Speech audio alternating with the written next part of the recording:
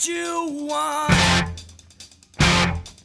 Welcome back, No Means Nerds, No Means Nothings, No Means No Nicks, to the 49th episode of the No Means No Thing, No Means Nothing podcast, where three absolute complete fucking idiots do their best to try to find the greatest No Means No song of all time. Spoilers, there isn't one. Oh, yeah. I am one of your hosts, Jordan. I'm Matthew. Hello. And I'm Michelle, your Bill. And I kind of feel like I'm just going to continue this stupid opening, but I can't really do it, everybody, because this is not another dumb episode of this podcast. We don't have any songs for you today. We're not comparing anything. Instead, we have little bit of a surprise, a little bit of a big deal for the rest of us. We'll see how you guys feel about it. But we have a guest in the studio, as it were, with us. Why don't you go and introduce yourself? My name is Karl Marx, and I'm the source of all problems in modern civilization. That's right. All right. Or perhaps the solution that we just totally seized my means of production, just like came in here. Oh, my God. Oh, God, man. And those rich people. Oh, I hate those rich people. Screw them. Kill them guys. All. Yeah, really. Yeah. What do they think of those billions of dollars? Come on. If you didn't recognize the voice by now, you've certainly recognized the laugh. The cackle. The cackle. This is now, Mr. You Rob didn't tell Wright. me you didn't tell me that we're not going to do songs. I was all looking forward to hearing a song and then having you guys say what you thought it meant, and then just destroying that interpretation. Oh my God! Will it? Please, you will get the chance. We'll you'll just get have the to have chance, you back. sir. do that. Yeah, you'll get the chance. I'm sure we have a couple of questions. Like, now wait a minute. What about? I would love that. We'll see. So, yeah, ladies and gentlemen, I mean, maybe you've shit your pants as much as we have, but this is Rob Wright on the mic. We're going to go ahead and have a little bit of a conversation with him. Yeah, the idol of tens. I'm every now and then on our later in our career, they put posters up and say the legendary No Means No. And I would grab one and go into the promoter's office before the show. It says I'm legendary. I want $500 more. I want 500 euro more. If I'm a legend, you're not paying me enough. I would have given it to you too. And then he reached me at the end, and there was only 250 in buttfuck Germany and people, and I go, yeah, okay, whatever is agreed on. Don't worry about it. Oh my God! I just needed to pull a sword out of a rock or something like that. Well, that's the problem with legends. They often just ended up getting stabbed in their own times, right? So it's one of those things like the legend. You're going to have a long tail. I think we were talking about this before. I mean, if I really cared about my other band members, I'd die in an accident of some kind, and then everyone would be thrilled and pay more attention to the music, and they'd make lots more money. Yeah. Oh, hardly. Don't worry, sir. My kids would have profited. If we'd all died in a plane crash, my kids would have been wealthy. Now I'm not going to leave them anything. I'm spending it hand over fist. We're going to do our best to help spur on this No Means No renaissance, as we've talked about a little bit, man. It's coming. No, well, let me say right away, I appreciate what you guys are doing completely. Anything that you can do to make my life better, fine. We're in. Fine. Say it. What do you need? Well, I'm glad you're under the impression that this makes your life better in some way. This is the story of No Means No with the internet. Is all sorts of people publicize us for nothing. It's like there's 20 videos that anyone in the world can see. We didn't spend a dime on any of them. All we did is show up to a show, and they had a camera on their phone, and suddenly you can see, No Means No live in.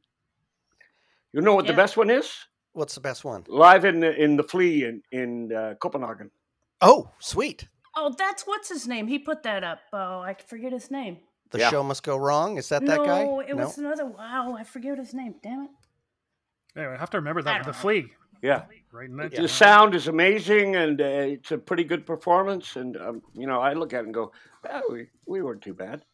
I love the fact that the sort of mantra of concerts in days of yore was like no recording devices, blah blah blah blah. But it's profitable for you in the long run. So that's awesome. Yeah. It's always hilarious to me in the Metallica, especially Lars. Ulrich, the drummer, going after, pirating. They're getting our music without paying for it. And I'm going, man, an extra 3 billion people are now hearing your music because they're too cheap to buy it, so they listen to it. Guess what? That makes you a superstar.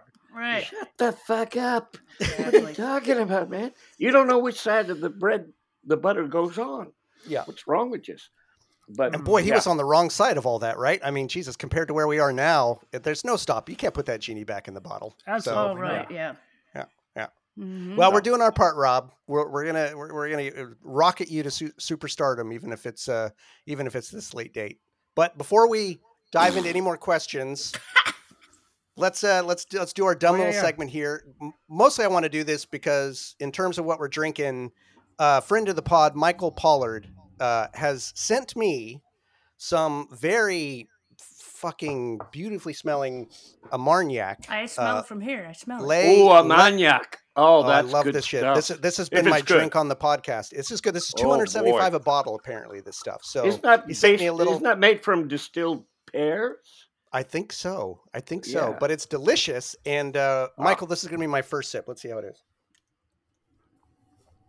Chew it. Oh my God, that's so good. Oh my God, that's so good. Anyway, you're making me jealous now. I had a thing for a very expensive whiskey, which I grew out of as my income lesson.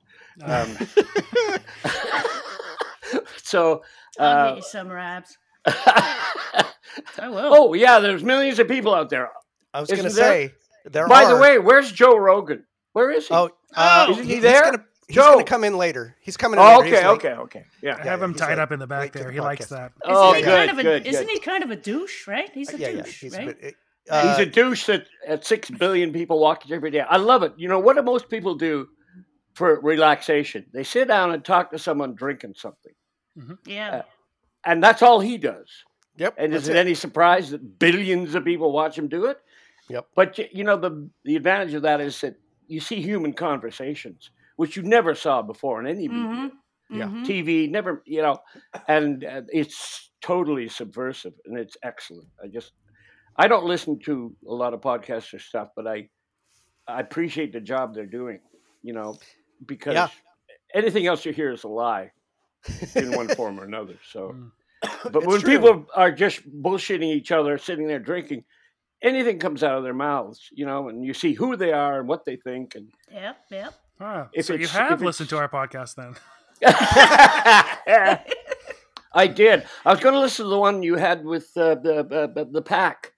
The sound was so terrible. Oh, the audio was horrible. Yeah. We got to do that over, man.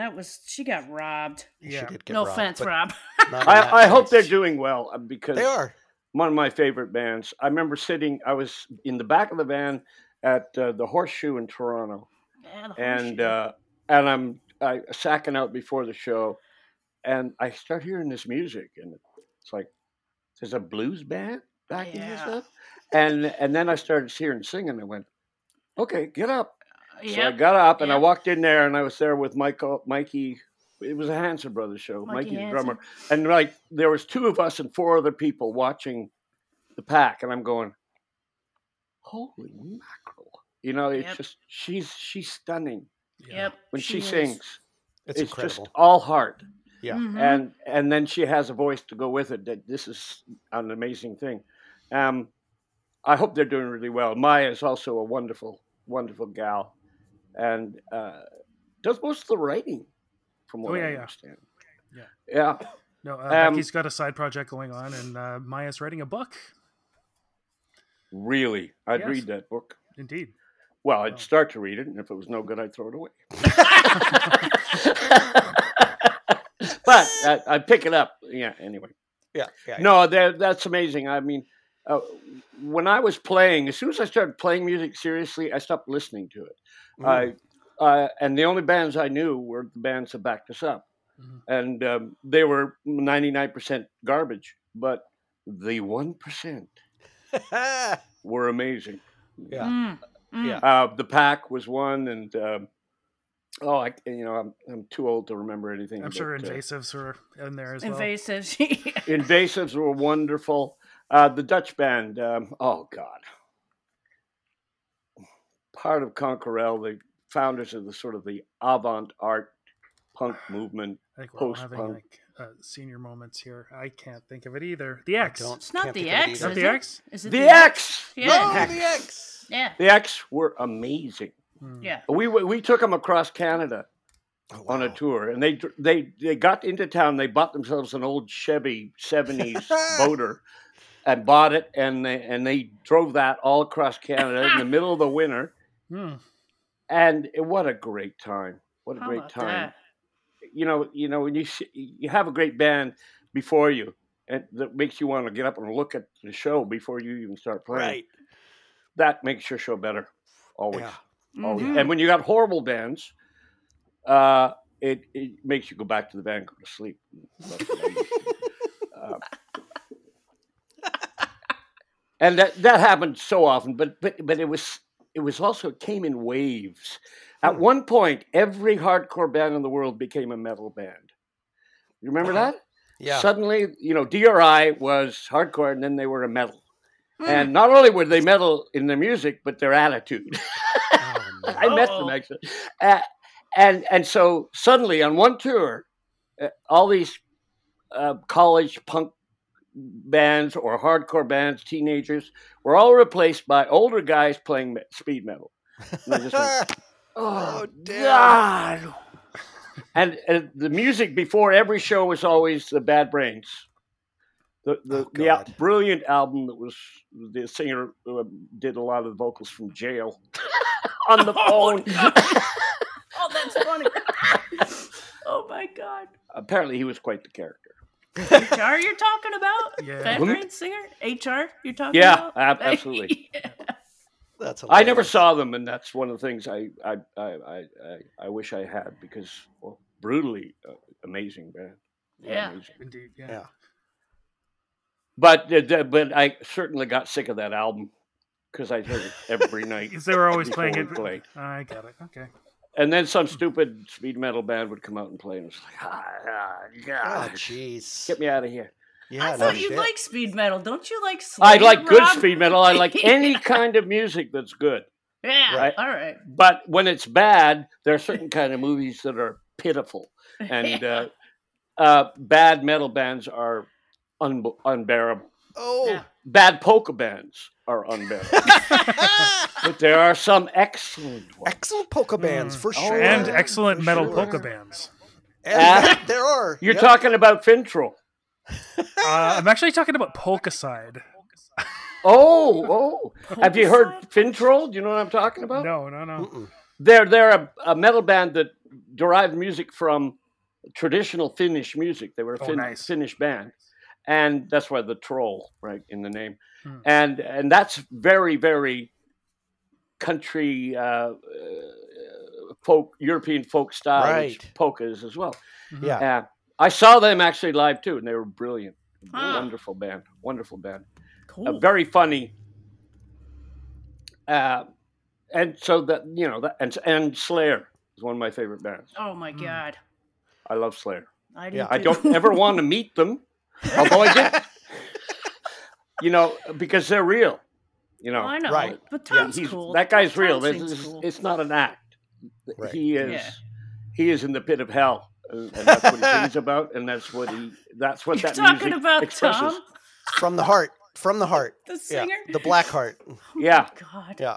Yeah. but I mean that's a valid part of human experience, to be in hell, to be Yeah. damned, Yeah. and they make great music expressing that. Yeah. It kind of makes me cringe, but even so, I can't do anything but appreciate it. It's wonderful. Well, and it's interesting, like hearing that from a band that is actually in that place, rather than the people who just want to front that, right? Yeah. There's a difference, right? Like there's a lot of like people Venom, want to pretend. you look at the same sort of thing, Yeah. and one is unbelievably good, and the other is complete trash. Right. But people say, Venom, Slayer. No, they're No, not. no. They're not No. any way the same, because one is crap and the other is great. So Oddly enough, Rob Wright is able to detect, honesty and earnestness in music.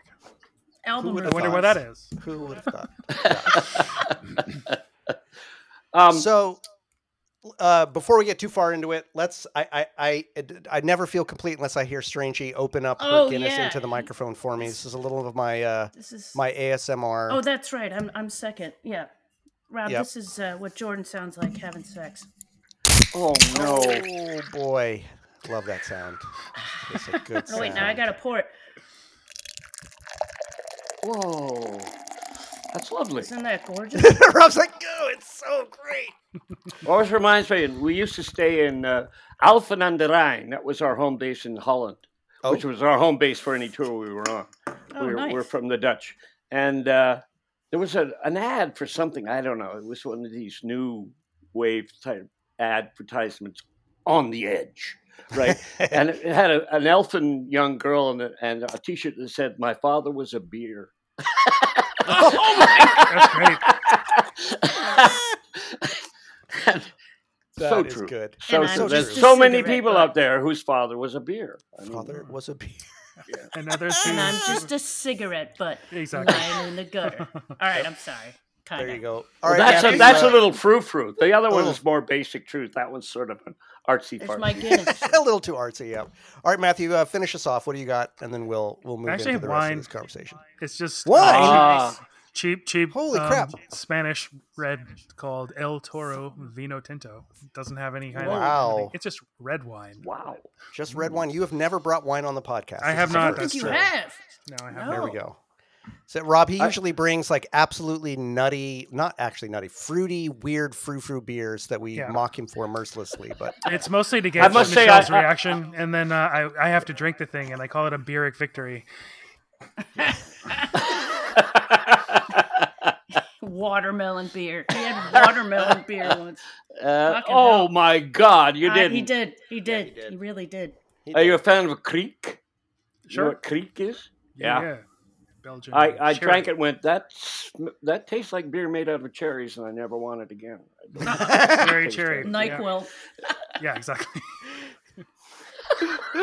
But I'm a beer drinker. I hate to be. I'm a heretic in our band. I used to say, look, you're spending all this money on the rider on beer, and I don't drink it. That is not fair. So I forced them to put a bottle of Jameson's on every rider. So nice. That was mine. That's fair. That was mine. That's so fair. What do you have These days, your Rob? little brother is making up for the beer consumption that you did not do. All right. Java, which is half coffee and half 18% cream. Which I do because I used to put in like 8 teaspoons of sugar, and I thought, perhaps that's not good for me. And I realized I was drinking so much coffee because not that I like coffee, I just like sugar. So, so I replaced it with cream that takes the bitterness out, and I managed to do that. It's one of the harder things I've ever done. I smoked, and it was much easier to quit smoking than it was than coffee. Then to or take the sugar. sugar. Coffee with no sugar in it. Yeah. How about that? Wow. I used to be that same way, and for some reason, I have some coffee too, but I've ended up just right on the black train. Like I just nothing now, just straight up. Wow. Yeah. And I found that now I understand. Now lift up your shirt. I want to see the hair on your chest. The hair on your chest. Nothing. You are obviously a man, sir. A man. That's right. Now I apologize. That's not really in fashion anymore, but you must be. We'll take it. If you're it. drinking black coffee. I'm drinking black beer. That's right. That's right. Well, you are not a man, which is a good thing. Don't. No. What have you got there? What is it? Me? It's Guinness. Yeah, your beer. Guinness. Oh, I am a huge Guinness fan. Yes. Yeah, that's her norm. Her go-to. I love it. The beer that's a meal. It's a. Guinness used to hire a guy to piss in every barrel they were exporting to England. Did they need to hire him? Yeah, guys made a career of that. Every barrel sent to England. That's why there's a hole in the barrel. Yeah, that's great. And the English, of course, didn't know better. No, of course they not. never realized it. That's why they're English, and that's why Irish are Irish. Mm-hmm. I'm of Irish descent and Scottish, so that's when people talk about England, I always go, yuck. Very good. You would have been. I'm no fan of English, although I have many English people I love. The English people, but they're all insane. They're all nuts. Every last one of them. That's true. There are some insane English people who I know personally who are listening to this right now. Hi, guys. Yeah. Yep. No, I love them individually, but the whole Empire thing, I thought that was a little too much. Yeah. It just went a little overboard. Just a little you know, untoward. yeah. Calm down, guys. That's an interesting phrase, untoward. What does that mean? Toward un? That's Matthew. Untoward. He's our linguist. Matthew, yes, words, they're funny things, aren't they? They are indeed. I was just going to say, I don't know if you know, Rob, I'm from Victoria as well. So my God. Yeah, I have a little, not distaste for the English, but I certainly had my fill of Englishiness. It's not really like that over there anymore these days. But no. So it goes. They got problems. Oh, boy. Yeah, it doesn't feel like home anymore, that's for sure. Oh, no. That's like, I wouldn't go to the States anymore. You know, I don't blame you. I look at pictures of Portland. Portland was one of my favorite cities. I wouldn't go there for love or money anymore. Yeah, no. everything's on the downward slide a little bit these days, unfortunately. You know your town is in trouble if the Walmart moves away. Holy crap. It's time to start rethinking your whole approach to an urban environment if the Walmart won't stay there. Walmart. I don't even go into those, man. That's sad. I don't. So here we are with Rob Wright. I almost said the word legend, and then I thought you'd probably come after me going like $500, man, for this podcast appearance. No, it's fine. Just send me a check. That's all. Send you a check. Well, you know, I've bought every one of these goddamn T-shirts and stuff that they've been putting back out. So I've been sending you some small portion of a check, if nothing else. Now you've all contributed to the cause of my welfare, and I'm, again. I hope so. I hope you're seeing some scratch. Well, somewhat. Good, a lot more than we ever tried to get or deserved, but it was surprising. At the end, I look back and I went, I started this as a joke. I started this as a way to pass the time and to scream at people I didn't like. And suddenly I have a career. I have a reputation. I have a semi-bourgeois income. Oh, how did that happen? I used to sit beside people and just look at them in the dressing room, especially if I didn't know them, and go, they paid me to sing. And you roped your annoying little brother into it, too. Oh, God. Yeah. He didn't know what he was getting into, literally. I mean, he was a high school student. Mm-hmm. The last 2 years of high school is when we really got going. And we didn't know each other that well. Because I was 8 years older than he was. Right. So my relationship to John before was like, I remember we lived in North Bay, Ontario, and it was a small house, and we shared a bunk bed, and I was on top, and he was on the bottom. And I was like, 16, and he was like, what? No, I'd be like 17. Eight from that, 9 or 10, whatever. Math. Brad. Funny thing. So our relationship was, I would get up in the morning, and I'd push him and say, okay, sleepy time is over. Get the hell out of my room. Oh, boy. Yeah. We never associated until we started playing music. That was really, as brothers, we were related, and of course we knew each other. But as workmates, it was all the music that brought it. And the music was punk rock. I didn't ever consider being a musician, though I listened to music omnivorously. I had hundreds of records and all that. But I never considered playing it until the punk rock hit. So, and it hit him last. I was into it totally, and I kept telling him, I got to listen to this. But he was listening to Van Halen's first album. Excellent album, but not exactly punk rock. Right. And, and he's listening to Foghat. Stuff like that. And I would say, no, this, and this. And finally, we went to a Midnight Mass showing where it was the Ramones Rock and Roll High School. Oh, wow. And he was completely drunk and passed out halfway through. And when he woke up, he was a Ramones fan. So, wow. There you go. There you go. That's amazing. He took some convincing, because he was an excellent drummer who was trained in high school, and he was a really good piano player. He was also took lessons, jazz piano and stuff like that. Mm-hmm. And he could compose music. In his high school year, he composed music for a big band, original music, and scored it for the entire band. He was, and so he was skeptical of people who got out there and wiped their nose with their shirt and then began banging out 2 chords over and over, screaming at the top of their lungs. He didn't think that was musical. I, on the other hand, went, yes. This is my music. These are my people. I will indoctrinate my little brother. I will mold his little mind. I will make his little mind. And you know, I never loved punk rock for the music, although tons of glorious music was made. I loved it for those people. The people who were just, you know, basically it was, I'm fucked up, I'm stupid, and if you don't like it, go fuck yourself. Yeah, exactly. Yeah, there's singing a shirt right there. That's it. You got me. Singing from the fucking heart, right? Like just straight out, straight out. It's interesting, Rob. That's kind of got my impression was that it sort of flipped a little bit. I was always interested, you know, having grown up in Victoria, knowing a little bit about the scene, although, you know, I'm not of that particular era. But the 8-year difference between you, I always kind of figured that it would have been you staying aloof from the scene, because No Means No was kind of always seen as separate from the scene. But I was interested in that age difference and how that dynamic worked. Well, yeah. Come to think of it, that was kind of odd. But I must say that I listened. You know, I went from I started listening to the Beatles when they came out, and I had bands and music was a prominent part of my life, or maybe the prominent part, because my life otherwise was rather muted and empty, and that's. And so I filled it up with music. And I went through all the stages, you know, rock and roll, blues rock. I loved all the blues rock. I liked metal, the Deep Purple, Black Sabbath, all this kind of stuff.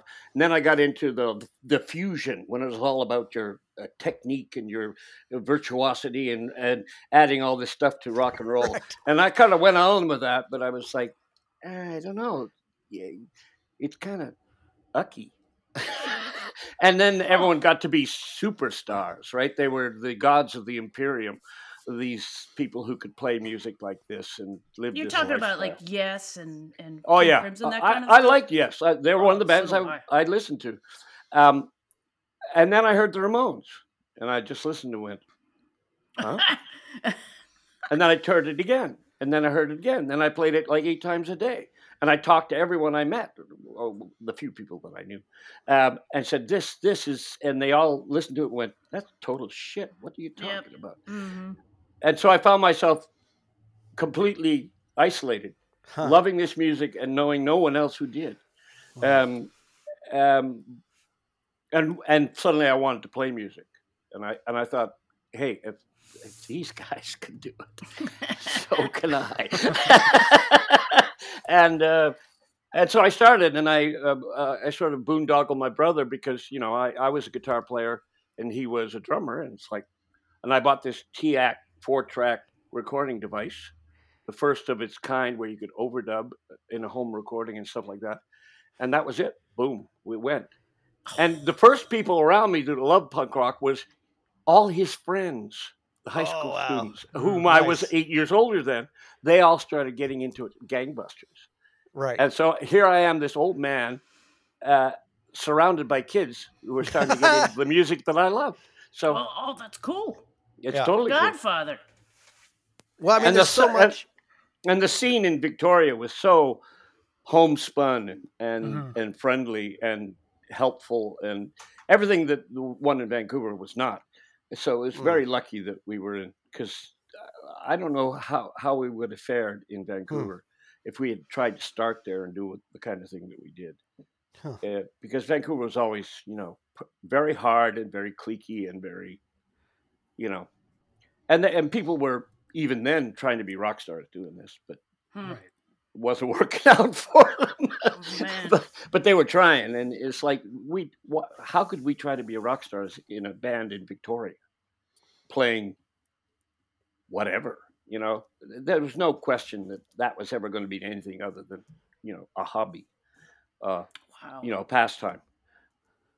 Again, like to say, the fact that we ended up going to Europe and having a musical career, quote unquote, was bizarre. Nice, fun, but bizarre.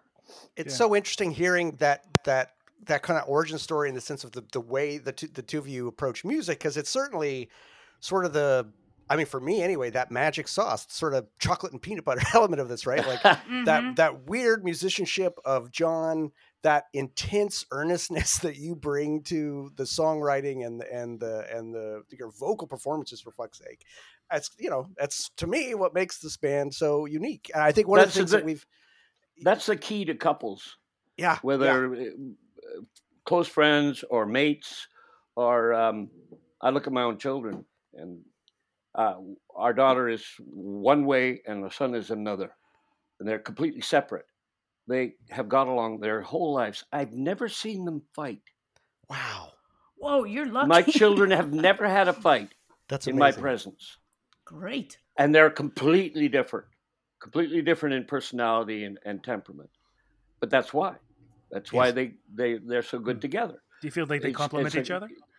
They complement each other to the sense that they're not stepping on each other's toes, right? And they are getting the benefit of, hey, maybe we shouldn't do that. Yeah, let's do it. No, maybe we shouldn't do that. So yeah. And for me and John, yes, we're very different people, and that was a strong point. But also the fact that we were brothers. I'm assuming that we would have broken the band up within the first few years if we hadn't been brothers, because it was a sense you got to see this guy at Christmas every year anyway, right?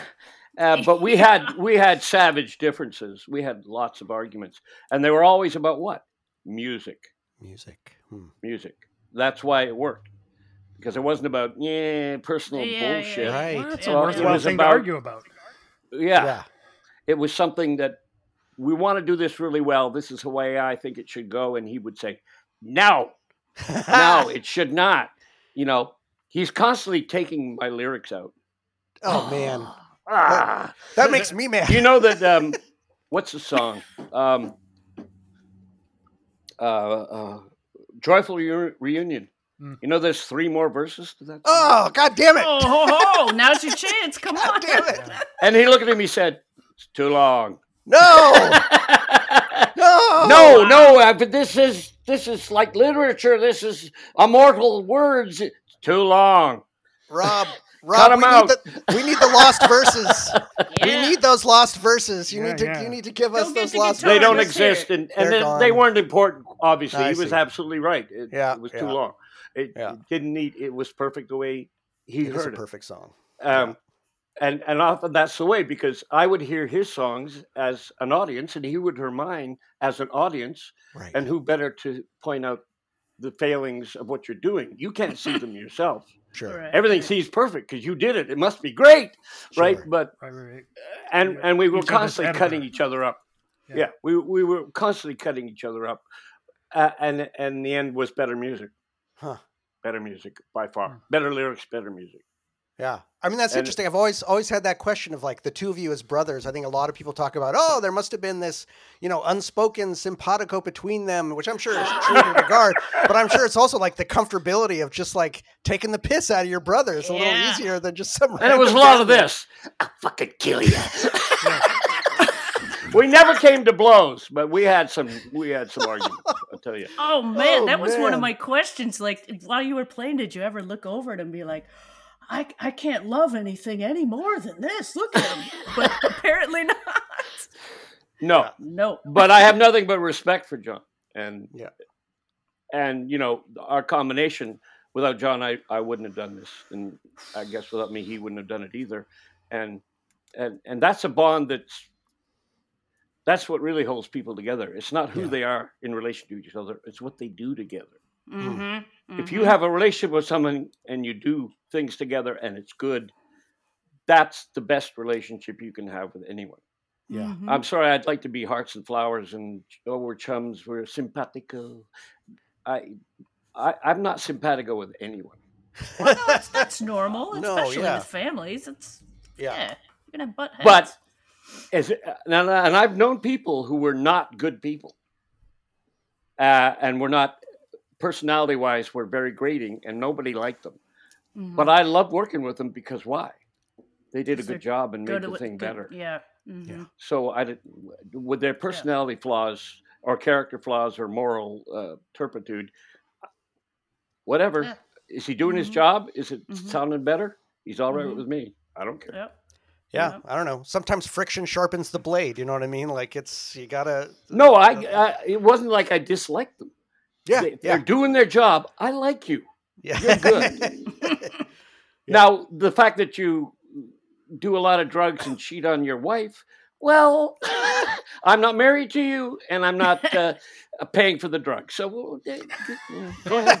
Knock yourself out. But are you doing your job when I'm with you? Are we doing something together that now works much better than if you weren't here doing it? Well, you're fine with me, man. I love you. I love you. That's great. Interesting. Probably goes a long way with so many stories we've heard about.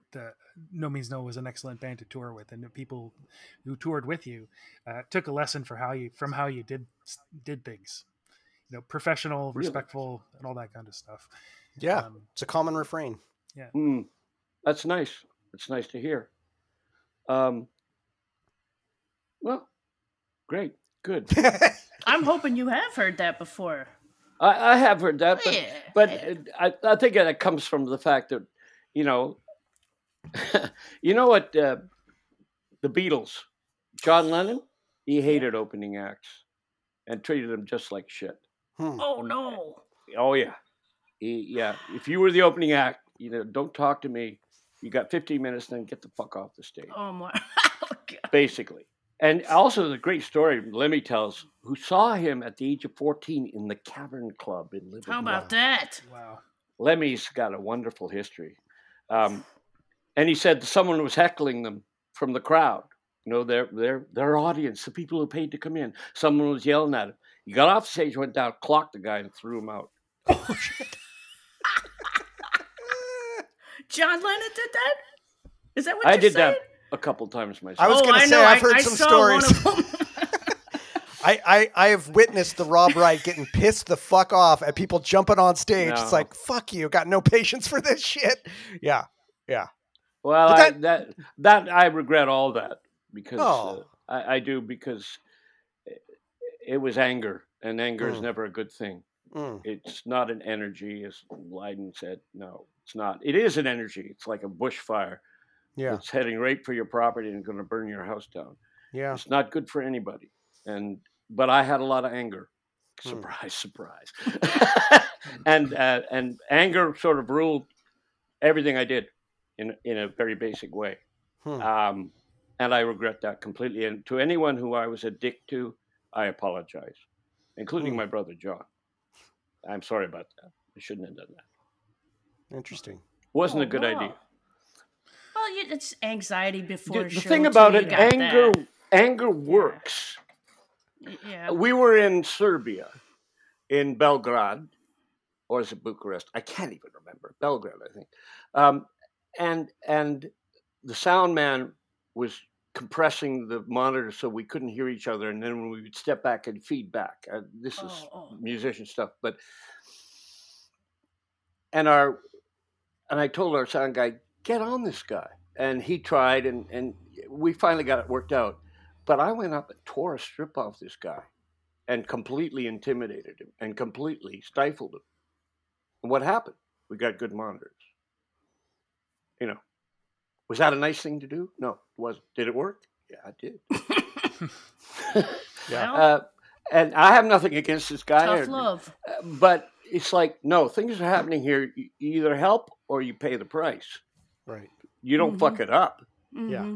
If you're fucking it up, you're in trouble. Yeah. And that's not nice. And there's better ways of doing it always than being angry and domineering and aggressive. And but it took me. Well, I still haven't got complete control of that, but I'm much better than I ever was because I understand it better. Yeah. Right. That's the lovely thing about getting old. There is nothing else lovely about getting old. Oh no. But understanding things and seeing things with a little more balance, a little more wisdom. If only at 20 I could think this way. Yep.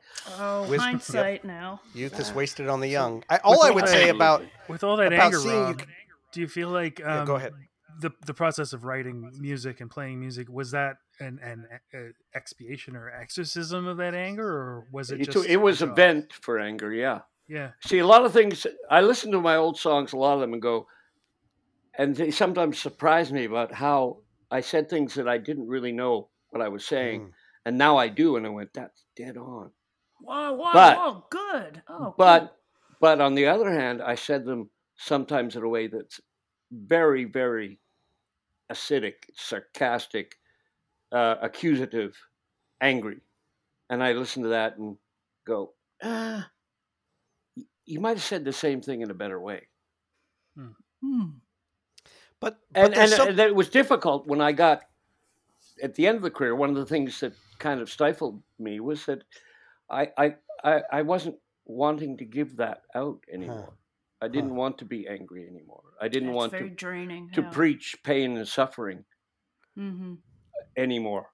I mean, I still recognized it and realized it, but I wasn't honest because I wasn't feeling that kind of pain, fear, suffering, fear, anger, betrayal. Right. Yeah. Well, when I started out, that was the music that I was making. But at the end, not so much.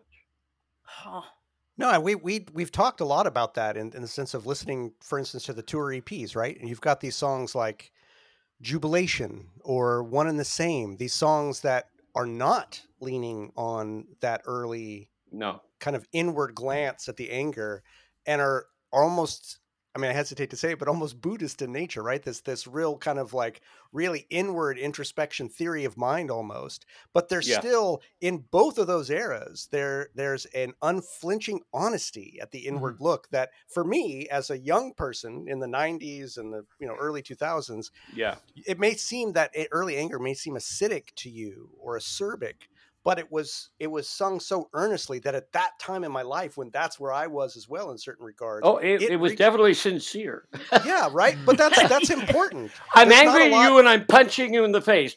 I'm not playing around here, man. I'm sincere.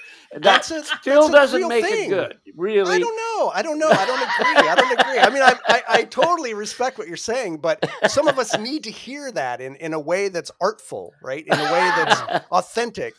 It serves a purpose. Well, the balance has got to be there. The balance, it's my opinion of, say, the music that we played, that I played, comes from the blues. And the blues comes from a people who were robbed of everything. And their lives were degraded and were hellish. And they reached down inside, and what did they find? In that pit, they found joy. And they lifted up their voices and sang. And that is the heart and soul of the US of A and pretty much of the whole world. That voice and that joy resonates with anyone who hears it. Even in Africa, if you listen to African music, they're not playing African music, they're playing the blues. They're funk, jazz. That's what African music became in the 60s and 70s. They didn't develop their music, they learned from the Afro-Americans to play the blues because it was so strong. The blues is the heart and the soul of the U.S. It's not just guns, money, and initiative. I love that. I love the fuck what you just said, man. So in safe, white, relatively affluent Victoria, what spoke to you about the blues? Well, I'm a human being. Yeah. And that's what that basically is. It's getting to the roots of what it is to exist. And have humanity. And like I say, that speaks to everyone. Yeah, I'm an Irish guy, but I didn't spend my life playing jigs and blowing a penny whistle because I would have no interest in that. But the blues speaks to everybody. It's everywhere in the world. And it's the irony is that the African influence of the culture, and the the race of the people, it doesn't make any difference. It's the fact that they were slaves, and that in that condition, in that misery, and when they've lost everything, you lose your name, you lose your family, you lose the place you began, you lose your language, you lose your religion. Everything is stripped away, and then you're treated like a beast of burden, like an animal. But in that condition, they reached down and found joy. Mm-hmm. That's, That's magic. It's powerful. it's magic, yeah. Yeah. Yeah. It's inexplicable. Mm-hmm. So most things are, if you look at them closely enough, by the way. Right. Yeah. That was one of my favorite lines growing up listening to your music was the white man. You just starting to get the blues. That was so badass. It was so heavy. I love that line. That's not mine. That's, Oh. I believe it's John Lee Hooker said that. Oh, okay. Oh, all right. They asked him, what about these white boys playing the blues? And he said, the white man, he's just starting to get the blues. That's awesome. Oh, shit. That's great. Well, I was 19. I guess I didn't know the John Lee Hooker thing, but I loved where I went and saw John Lee Hooker when he was like 80 years old in a little club in Victoria. What's his face? What's the club down on the bay there in Victoria? The horrible rock club.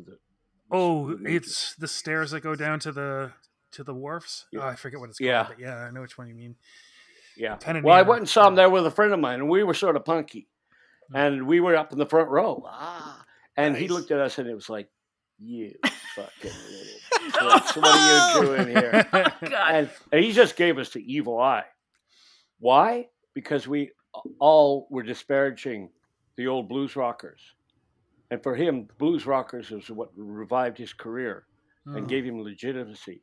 A lot of these old blues artists, they loved the white guys who appropriated their culture because in that way they got mainstream recognition and they could make a living and they were respected for what they'd done.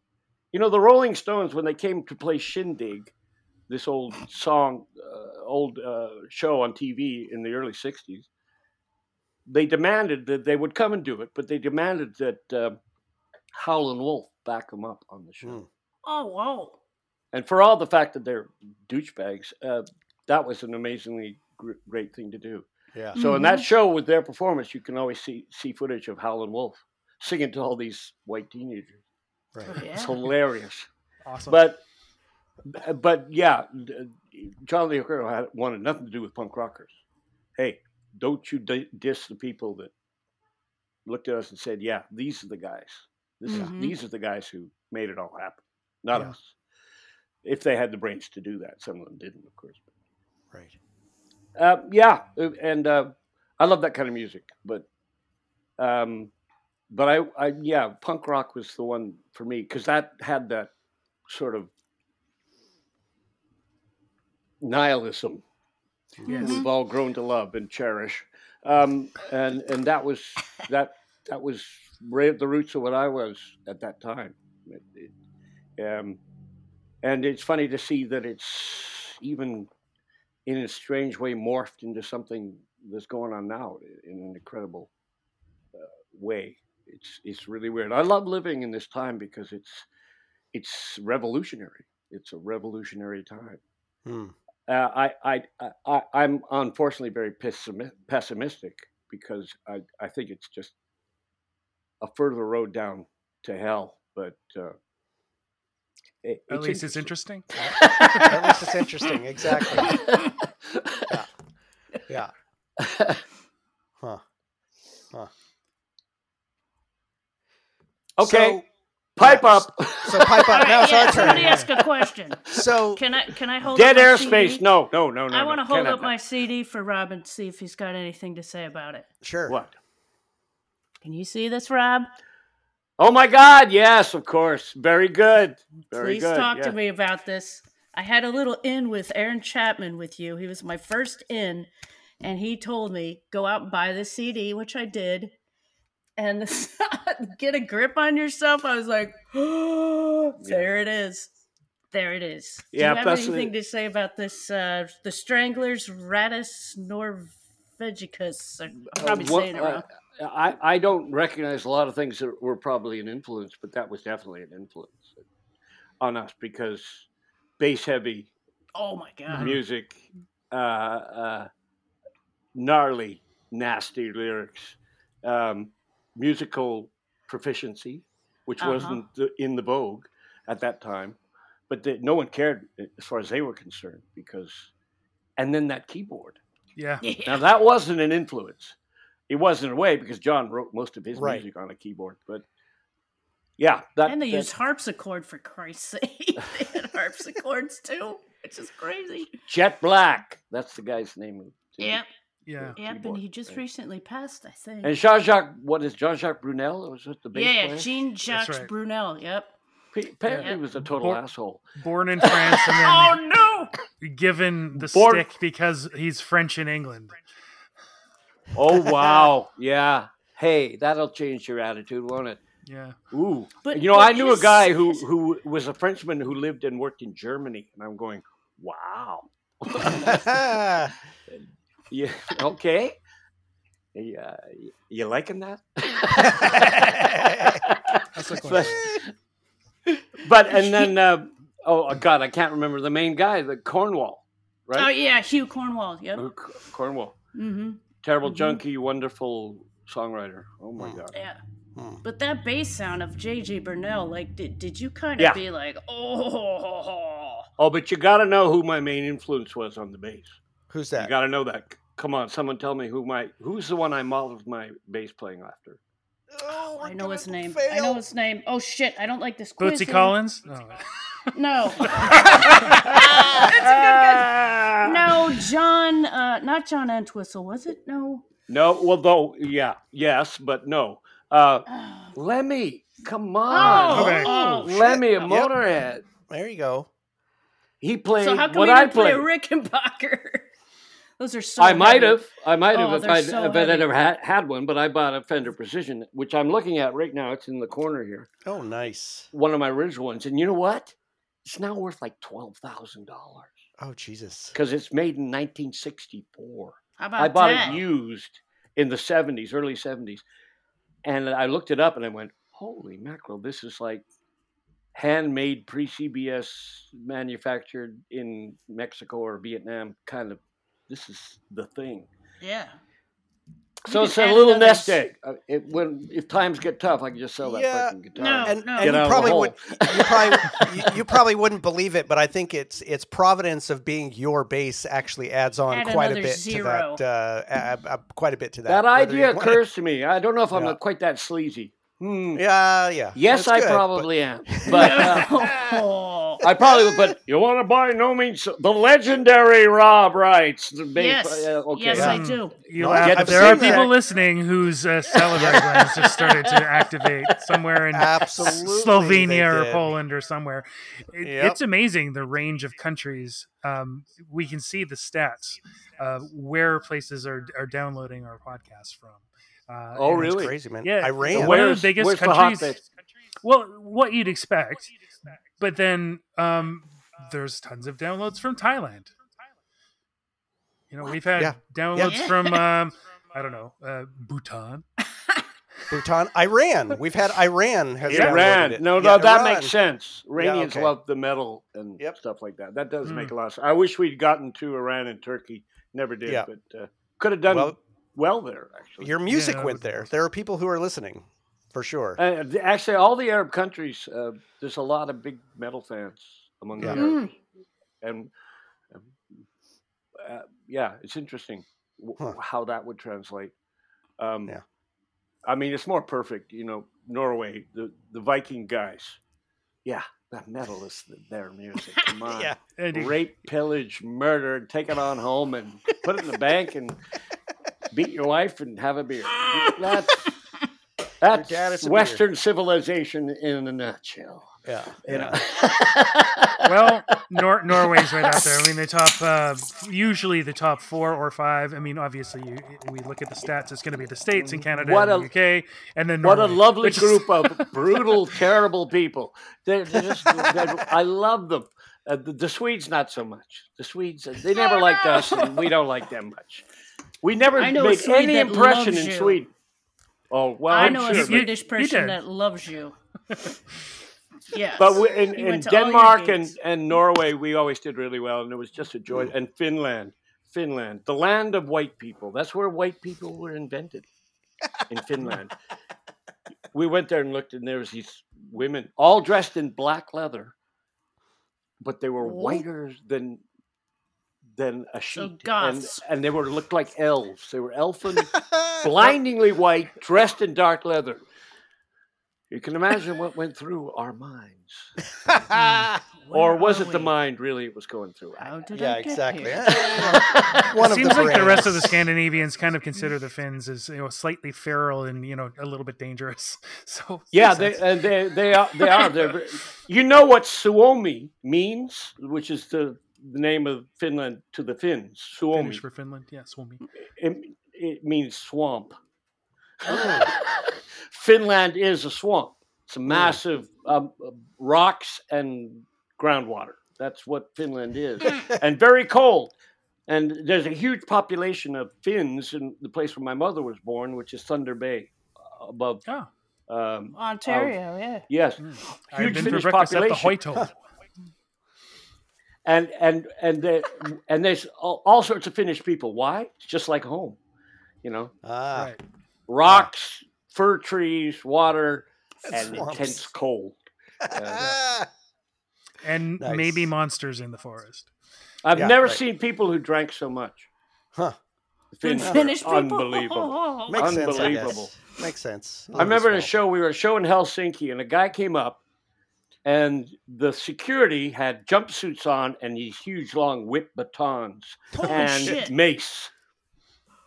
Oh, Damn. no. And this guy comes up, and he's so drunk, big drunk, and he's just walking in. So he's like, no. And he just, and they maced him, and he went,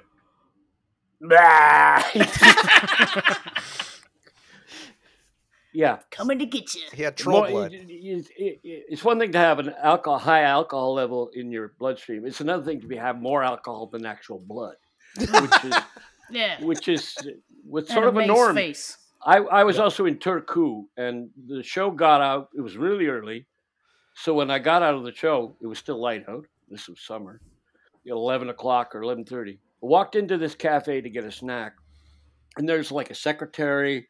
There's a businessman, an older man. There's a cop, not a cop, but a soldier in uniform, and 6 or 7 people. And they had one thing in common: they were all stinking drunk, completely. Every last, it didn't matter. Race, creed, religion. If you're in Finland, you're drunk.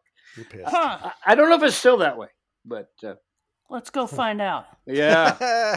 But I love them, and yeah, the Norwegian countries were sort of difficult to get to and difficult to maneuver around, but one of those sort of brilliant places. And if you drive in Norway, it's like, it's just every corner is another postcard. It's all beautiful. Yeah. Beautiful. Yeah. And we traveled and getting paid and getting fed and drinks for free. That's pretty great. Absolutely no way I could have gone there as a tourist, because it's $30 for a burger and $10 for a glass of beer at that time. No one could go to Finland or Norway unless you were filthy rich, because it was just so expensive to live there. Switzerland was like that as well. But it was great because we get to go all these places and we're not spending any money. We're making That's good. Pretty great. That's pretty great. I want to ask you about that, Rob. One of my questions was, like I said, Aaron Chapman was the first guy that I met that kind of, I know he toured with you. And I used to tell him, like, God, if I had enough money, I'd get the guys at Tour Bus. I'd get them a hotel room every night. And he said they wouldn't stay there. They wouldn't do it. I said, are you kidding? They don't need some time alone, but you guys would always stay at people's houses. And a lot. How was that for you? Like, probably when you just need some time by yourself and you got to small talk people. How was that staying in the? Well, toward the end we got kind of spoiled. Toward the end it was commonplace to have hotel rooms and stuff. Oh, good. And I always took advantage of that because it was just not because it's a hotel; it's because it's a room of my own. Yeah, exactly. I'm always spending time. My whole life is dedicated to the few hours a day, or many hours a day, if I can get it, of being solitary. Mm-hmm. Yeah, I'm someone who's always searching for solitude. Oh, totally get it. So really, that's why the lifestyle of the rock thing never was mine. I'm it's perfect for people who party, but I mean, if you get into the rock style lifestyle and you want to party and drink, well, you're basically having a great time until you're dead, which will be about 4 or 5 years later. You know, but we all managed to avoid that. Me especially, because I just wasn't interested in drinking and talking and screwing around all the So time. you had many occasions staying in people's homes where you did have a chance to be, just in a room by yourself? No, but then what did it do? It forced me to talk to people and relate to people. And if I hadn't been a musician,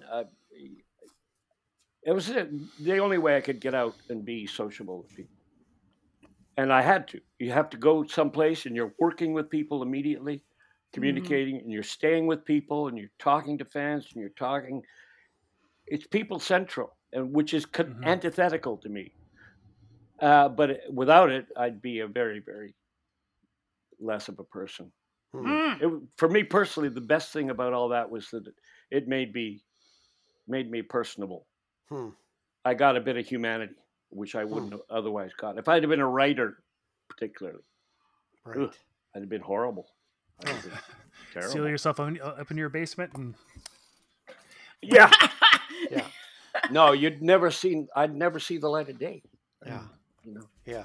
Well, you were a writer. You were just singing your words instead. That's the thing. Music is all about people bonding. Yeah. That's why every culture has to have it. That's why it's more important than, being a doctor, a lawyer, and an Indian chief. Yeah. Did I say that? Sorry. I don't think it was a bad usage somehow. No. What music does, like you talk about language, so people talk. There was a language before people talked. That was singing. Yeah. Not words and not logical cognitive understanding, but singing with everyone, singing and dancing and making noise, and thereby sharing every part of themselves with everyone else and strengthening the bond. And that's the only way we survived. Yeah. We didn't have much else. We were little monkeys. We couldn't fight the elephants and the wolves and the bears, but 6 of us could. And music is one of the basic things that gets people together. Yeah. That and sex. And sometimes both at the same time. Or music about sex? Yeah. Promiscuous and ubiquitous sex has also been a very important part of people bonding, which is why the civilization is so artificial. One of the reasons why. Right. And, it's interesting because that frisson of, that desire for sort of isolation, I certainly share that, or not even isolation, but just the need to be with oneself, and yet the need to be with others. To me, especially at a younger age in my 20s, like the honesty with which you write about that is kind of fucking stunning. Like, I don't know that I've encountered anybody else that deals with that in that way. And so it's interesting to hear you say this, that, getting out and singing, playing music forced that contact with you. Well, it's all that I knew. Yeah. Very early along in my life, I got the impression, and which was substantiated over the years more and more, that the people and the structures around me were trying to erase me. I was being destroyed. And the only way I could do anything about that as a child, who you're powerless, is just to draw back and be quiet and avoid people. And that was my family, everyone. And so by the time I got to be 18 and 20, I was a poster boy for nihilism. I was incapable of being human. I didn't have anything to look forward to. I couldn't do anything. I was too scared to even want to do anything. And that's what I've always had. Now, it's not a good thing. The fact that I seek solitude is not because, I've got this wonderful world all to myself. It's because that's the only place I felt safe. Right. Yeah. Is by myself. Comfort, and but ironically, that hand that I was dealt, everyone gets a hand in life. I got king high with 3 clubs and 2 hearts. That's what I got. And so what did I start doing? Bluffing. Oh. So in many ways, my whole life was a bluff. It was if I work hard, perhaps they won't know that I'm completely hollow. Well, and over that time, from that perspective, I managed to, like people who are slaves, I managed to go into a pit, and at the bottom, I saw the light. Yeah. I don't quite know. The most holy word in my existence is the word nothing. That is my mantra. Nothing. I have the knack of being able to see what isn't there. And that perspective redeems me in some weird way. That's where I find, love, faith, humility, which are Christian values, but I don't find it in belief in anything. I find it in belief in nothing whatsoever. Yeah. Well, that sentiment is pretty much exactly what spoke to me as a young guy in Victoria. And it was very interesting to me. And I've said this before on the podcast, how, No Means No was just the good band, the cool band from my hometown. It's the one that all the other bands had respect for and everything like that. And I always kind of thought that it was, it meant a lot to me, but I assumed that it was something in common of being from the same place and everything like that. And once I, started doing Vancouver record shopping, and then, I started doing a radio show at CFUV, and Wow. I realized that how you guys had spoken to so many people all over the world in the same kind of way. It really helped me to feel less lonely and less, alone, being in, a bit of a misfit in a strange, isolated place. Bonding. Right. Bonding. It was bonding, but you see, I needed the bonding more than any of them. Anybody. I needed that. Right. I hope you felt it. I did. Yes, I did. And I'm telling you right now, I'm probably the happiest man you could look at. I'm so glad to hear that. I have nothing that doesn't content me. And, that's great. I have still things to be angry about and things to fear, but in general, I'm at the best place I've ever been as a human being. That's fantastic to hear. And I'll tell you, without that emptiness, without that hollowing out, I never would have got here, I don't think. It would be like most people, just accepting things as they are and taking everything for granted. Yeah. Everything in life, I look at it as a gift. It's a gift. And I finally stopped bitching about it and being afraid of it and being sad and said, wow, sure, I'll take that. Love, I'll have that. That's what is the Joyce quote? I put it on a T-shirt. It said, what's the word that all men know but few dare to speak? Right. Love. Yep. And so that's what I found. It's amazing. It's weird. Yeah. It's uncanny. Like everything is, really. Yeah. Yeah. Well, I mean, you guys, you spoke to a bunch of us around the world. One of the things that we've often remarked on is that our experience, having been fans of this band for decades and decades, right? Going back for me to the 90s, most of us there a little bit earlier, but like for me, 1990. No Means No fans are in general the nicest people that I know. It's true. It's true. You get people who don't really listen to the music or just know you a little bit. And it's like, God, aren't they kind of a negative band, whatever? but the truth is that what you just said or a little bit ago what you were talking about has always been my experience, but often through your song crafting, your lyric crafting, your poetry. This kind of via negativa, this like look.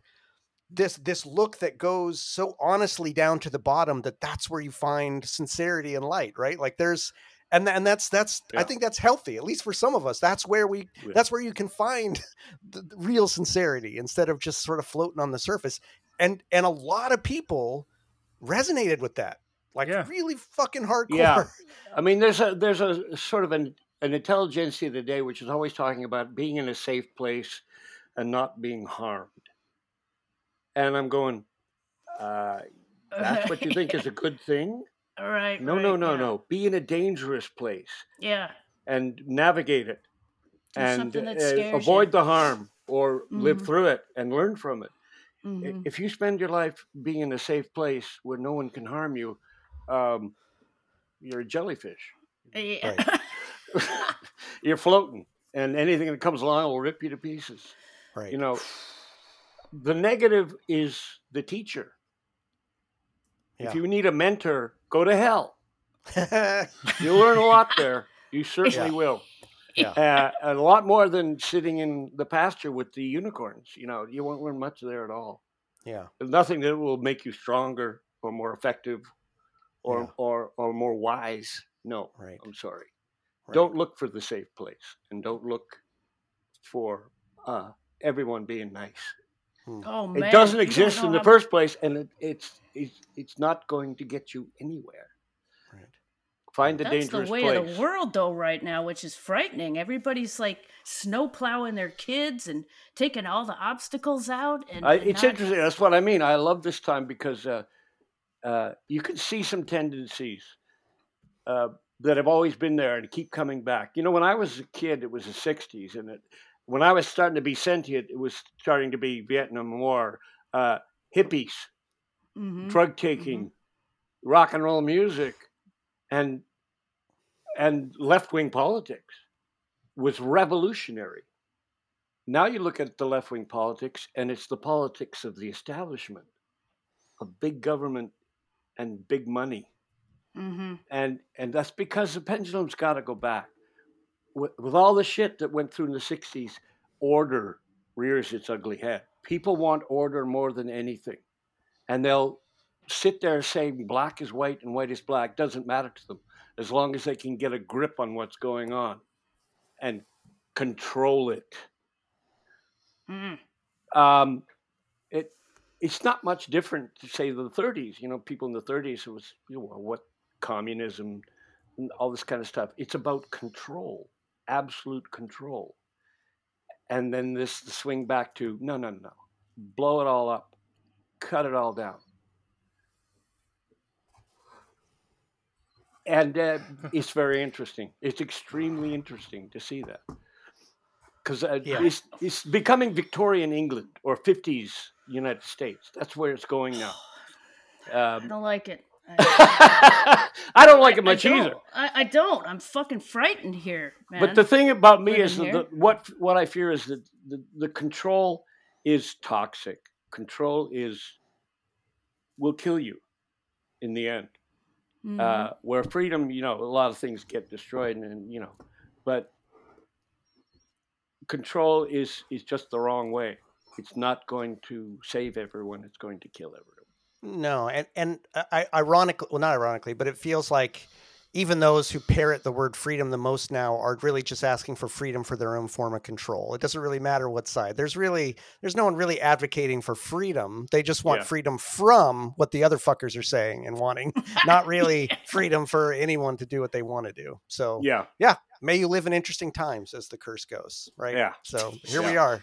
Here we are. So can I ask you a songwriting question? Would that be all right? Not about anything particular. I haven't written a song in a long time. Yeah, but I think I can remember. I've been curious about like when you would write, and whether that was lyrically or musically, were there some songs that just kind of came as like just a fucking download, or was it always, or were there songs that took more sort of pouring over it, rewriting, aside from John casting verses out to the void? Were there some songs that we really did just both, came and I'll to tell you? Most of the songs that I did that are good happened in about 15-20 minutes. Oh my god! That's what I thought. Yeah, Jesus Christ. 15 or 20 minutes. Yeah. I hear I would play something and hear it and put it together with something else, and then a word, a title. The small parts isolated and destroyed. That song came from the title. Wow. The title was the first thing that was written for that song. Wow. And then no music or lyrics. And that's how the stanza And then it just goes went, with the whoop. Yeah. And there it was. Wow. And Sprung also from the best brow songs of are, Zeus. Yeah. Also the best songs I didn't have much to do with. They just flowed out. They just came from you. Talking they about just came through you. Yeah. The best songs were gifts from somewhere else, and I just wrote them down and played them and recorded them. Yeah. But and then, like I say, I go back to music songs that I've written and go, "Oh, that's what I was saying." I had no idea. Yeah. I had no It's idea all I in was there. saying that. But now I listen and go, "Well, okay, that dead on, good." Or I go, "That's great." "Oh, Come on." I don't listen to the old music much, and sometimes I do, and mostly it's good experience. But every now and then I get a song and go, "Oh." What makes you cringe? What makes you cringe now? What do you listen to that makes you cringe? Ideas, stupid ideas in songs. Some people can put their ideas into music. To me, that it's usually the least valuable thing I have to offer in my music. Ideas. Oh my God! I think that's the most valuable thing you have. Everything is an idea. People think. We think and talk. That's our whole lives. That's it. Mm-hmm, mm-hmm. And that's one of the reasons why I'm pessimistic about people, because reality doesn't give a damn what you think or what you say. And if you're living a world which is all about and totally about what you think and say, you're off in a fantasy world. And oh boy, look out. You're not ready for what's coming. No.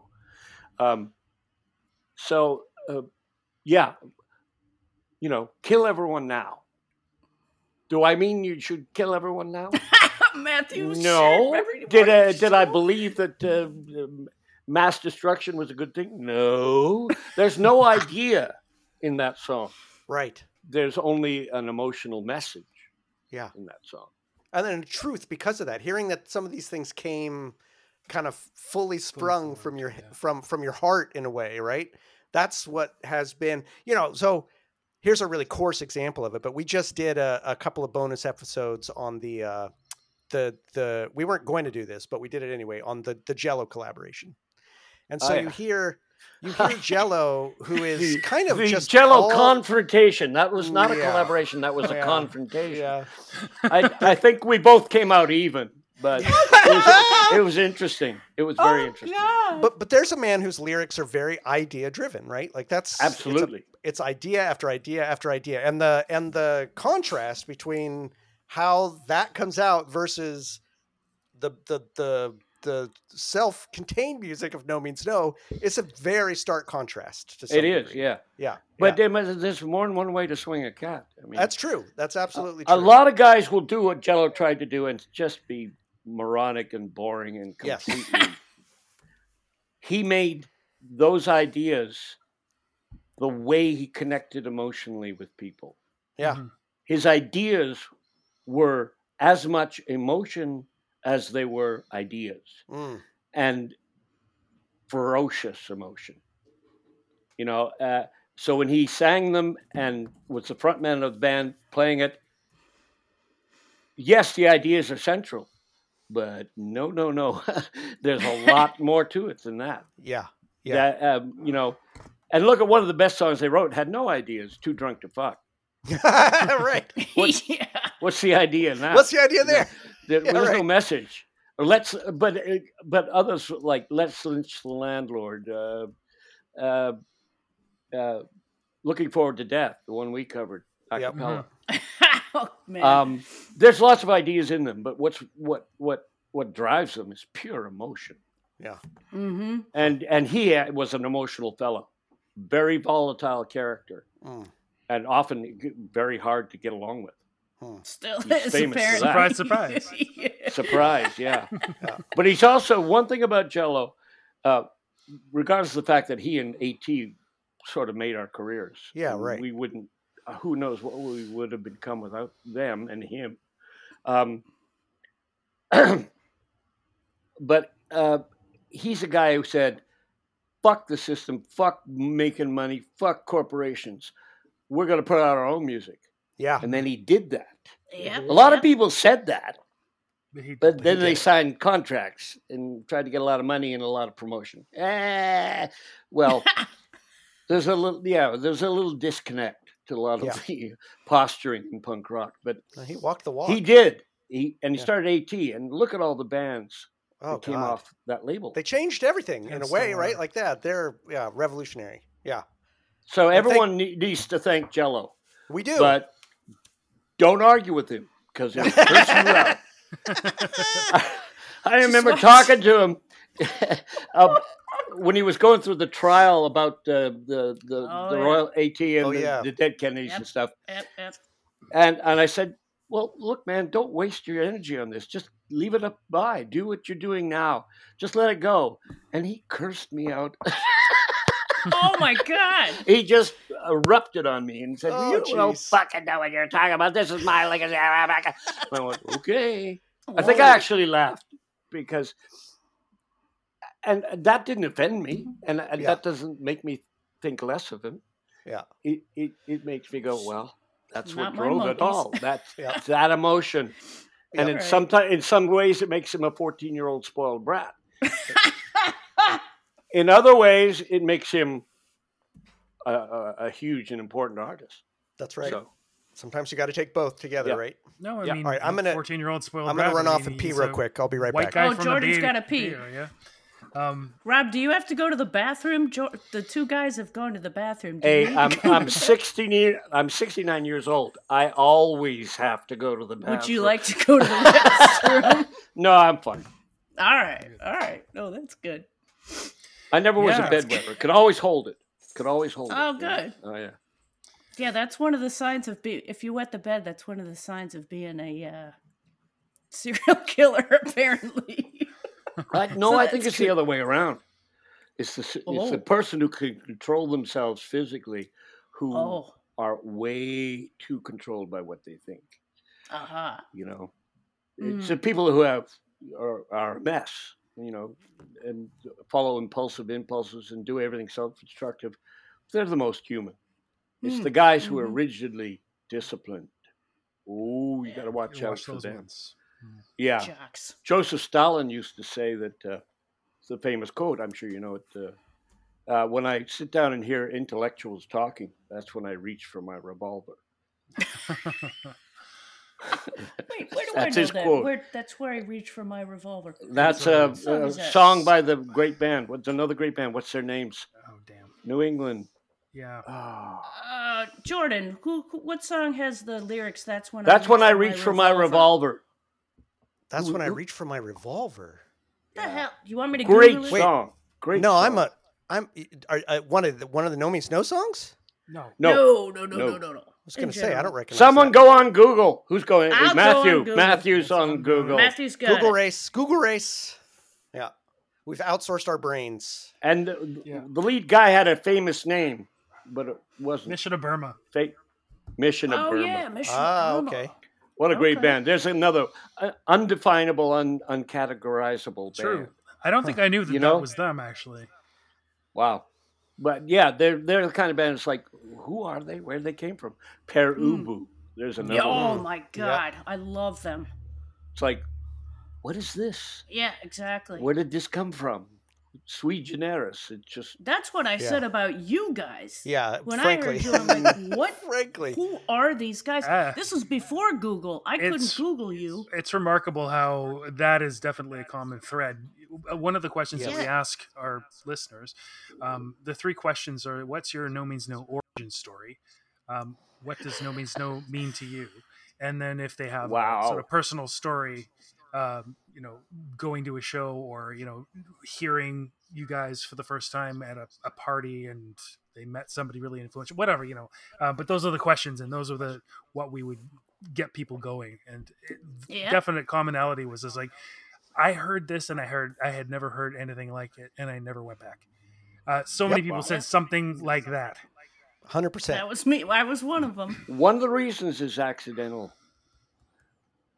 The reason why we it was because we played live and recorded as a two-piece band. That was the source of the original sound that we had. It was basically, I love it because it's the lack of something that made us different. It was because there was no guitar player. Yep. And then we had a guitar player, but at that time, really, the way we worked was already formed, right? Good foundation right there. Yeah, and if you play music with a bass and the drums, it's got to be something a lot more going on with the bass and the drums and the vocals. Yeah. Because you have a whole empty space there that's got to be filled with color and nuance and, and John, look at John. Oh my God. I mean, and then that kind of, in that setting, he shines. Yeah. Absolutely. Imagine him back in the back of the band going cha to 3-chord rock and roll. No, he's too good for that. That's fine. That's lovely. I love that kind of music. But no. If you want to know what John can do. Yeah. Holy shit. And what would I play? I play 5 notes over and over for 5 minutes. Right. But you didn't, though. Yeah. Well, I'm serious. I never listened to it. He's playing the same thing over. I don't like that bullshit because you're not. The slight differences in the same thing. Yes. Well, that's the thing. The strictures of it and the fact that I did that because I love that a riff. Yeah. Like what's his face from Black Sabbath, the riff master, the lead guitar player, Tony Iommi. Yep. I just that stuff just grabs me. A simple riff repeated.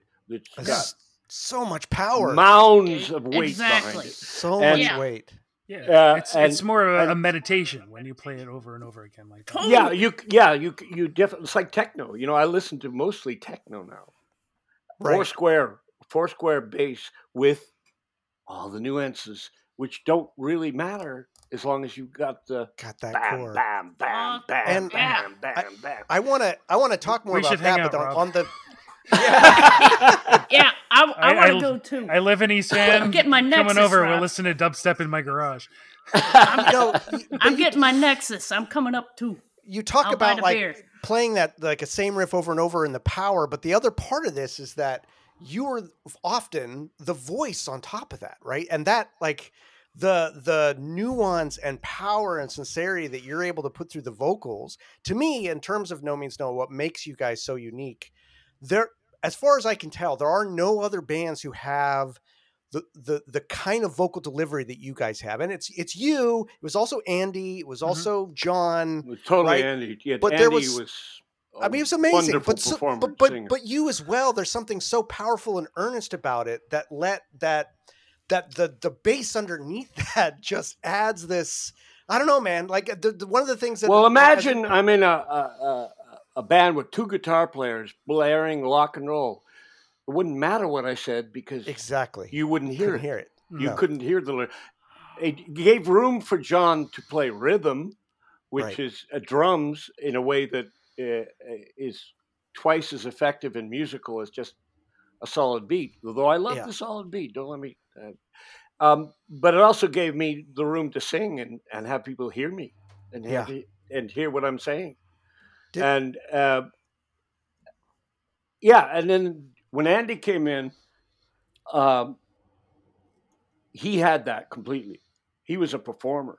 Yeah. He could get up on stage and sing, and bang, he was on I you. like your interview where you said he makes great faces. He does. He did. He made great faces, and he had a great lurch. He lurched on stage. Yeah. He did. He He looked was like he not played. standing there. He was doing things, and his guitar playing, it was not standard guitar playing. No, God, He played like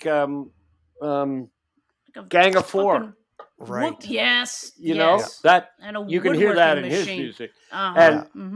and he also knew how to put himself forward in the song. Yeah. One of the things that impresses people about singing is not the words and lyrics; it's the person Exactly. entered your head and is saying, Yeah. "Here I am. Who are Yes. you?" Mhm. You know, and he made that connection always.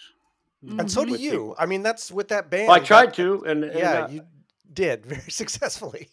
I think it was one of the reasons because of the isolation that I had when I got the opportunity to get up and look at people and sing. That's what I did. Yeah. I wasn't putting on an act. I was saying, "Hi, who are you? Do I know you? Do you know me? I have a lot of things I'd like to talk over with you, and they all involve who I am and what's going on. And does that interest you? Are you concerned about that? Well, how do you feel about stuff?" That's what I was doing on stage. Yeah. Not,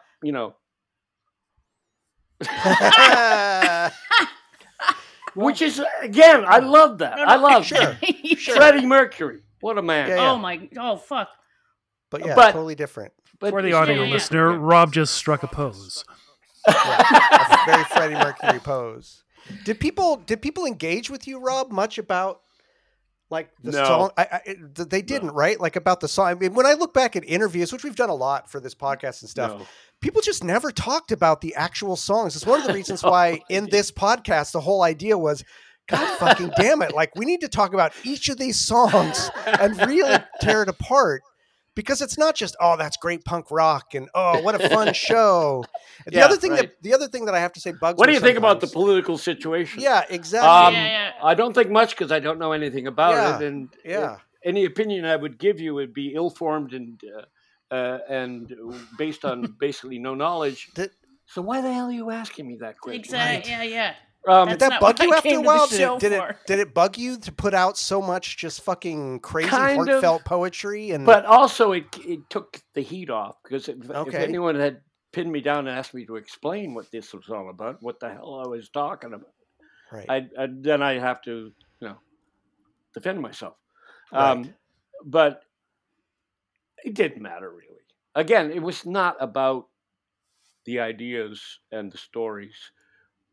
Yeah, that's great, but it was about the musical performance, and I always knew the difference. That's how I looked at it. I mean, look at the Ramones. Yeah. What did they ever say? Exactly. I don't want to walk around with you. I don't want to walk around with you. Why do you want to walk around with me? That's their idea in that song. It's a wonderful song. You sell yourself a little short, I think, because, and I guess that's a natural thing to do, but the way that No Means No is so, I don't know what the right word is, but like holographic in that every element of it is in service of, I won't say the idea, but of whatever that heart is that you have tapped into. Unlike most other bands, the way that you would say the words, the way your vocal delivery comes out, and the way the music supports it is pretty fucking unique. I mean, I think that's what I always loved about you guys, and I know we've talked about ad nauseum. So I think it's because unlike many people who would do this, I needed to make a connection. I needed to talk to people. I needed to connect with people, and so that gave me an opportunity to do so. So I took advantage. Other people, they don't. Maybe they have their loved ones, their family, their friends, and they talk to them and connect. I didn't have that, so I talk to everybody. So it's like do you love humanity? Yes, I do. What about individuals? Not so much. and even humanity, might say, hey, humanity, please phone first so I can think up a reason why you can't come over.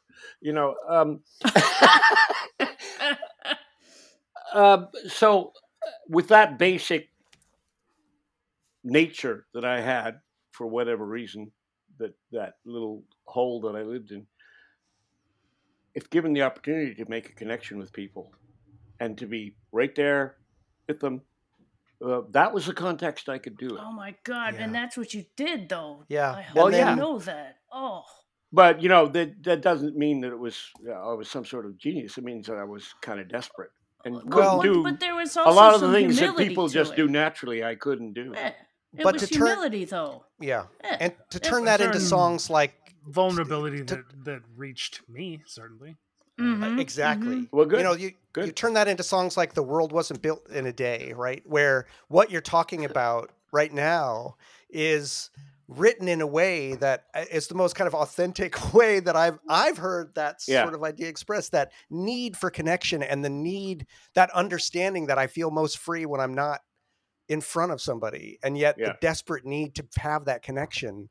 It's so I don't know. Well, I have a vested interest in doing that. Yeah. You see, yeah. I had to do that. Mm-hmm. If I didn't do that, well, I'd just be some sort of stunted nobody, and probably not a very nice or good person, or someone you'd want to be around. At one point in my life, as a young man, I went, because I had a vivid imagination. I read and it was always dreams and imaginings that I was concerned with, not necessarily the reality around me. And a lot of them were not very nice. They were not very good. And I asked myself as a young man, are you evil? That, like, direct question. Are you evil? And I went, no, I'm full of love. And then I went, where the hell did that come from? I like that answer, though. Yeah. And we heard it. Well, there you go. There you go. Yep. But like I said before, without the dark place, without the nothingness, would I have recognized what I had? Would I have been able to see the gift that was offered and that I could take it? I don't know. It's like you say, things that you think are the worst things about what could happen to you or who you are. That's where you go to transcend them, to become something better. That's right. And me, I had no choice. It was a question of survival. In trying to stop from being erased, I erased myself.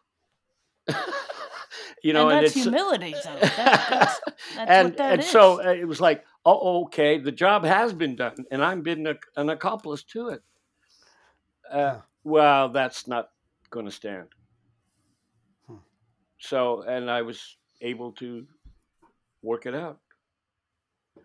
And everyone helped me. And thank you very much. Thank you very much, by the way.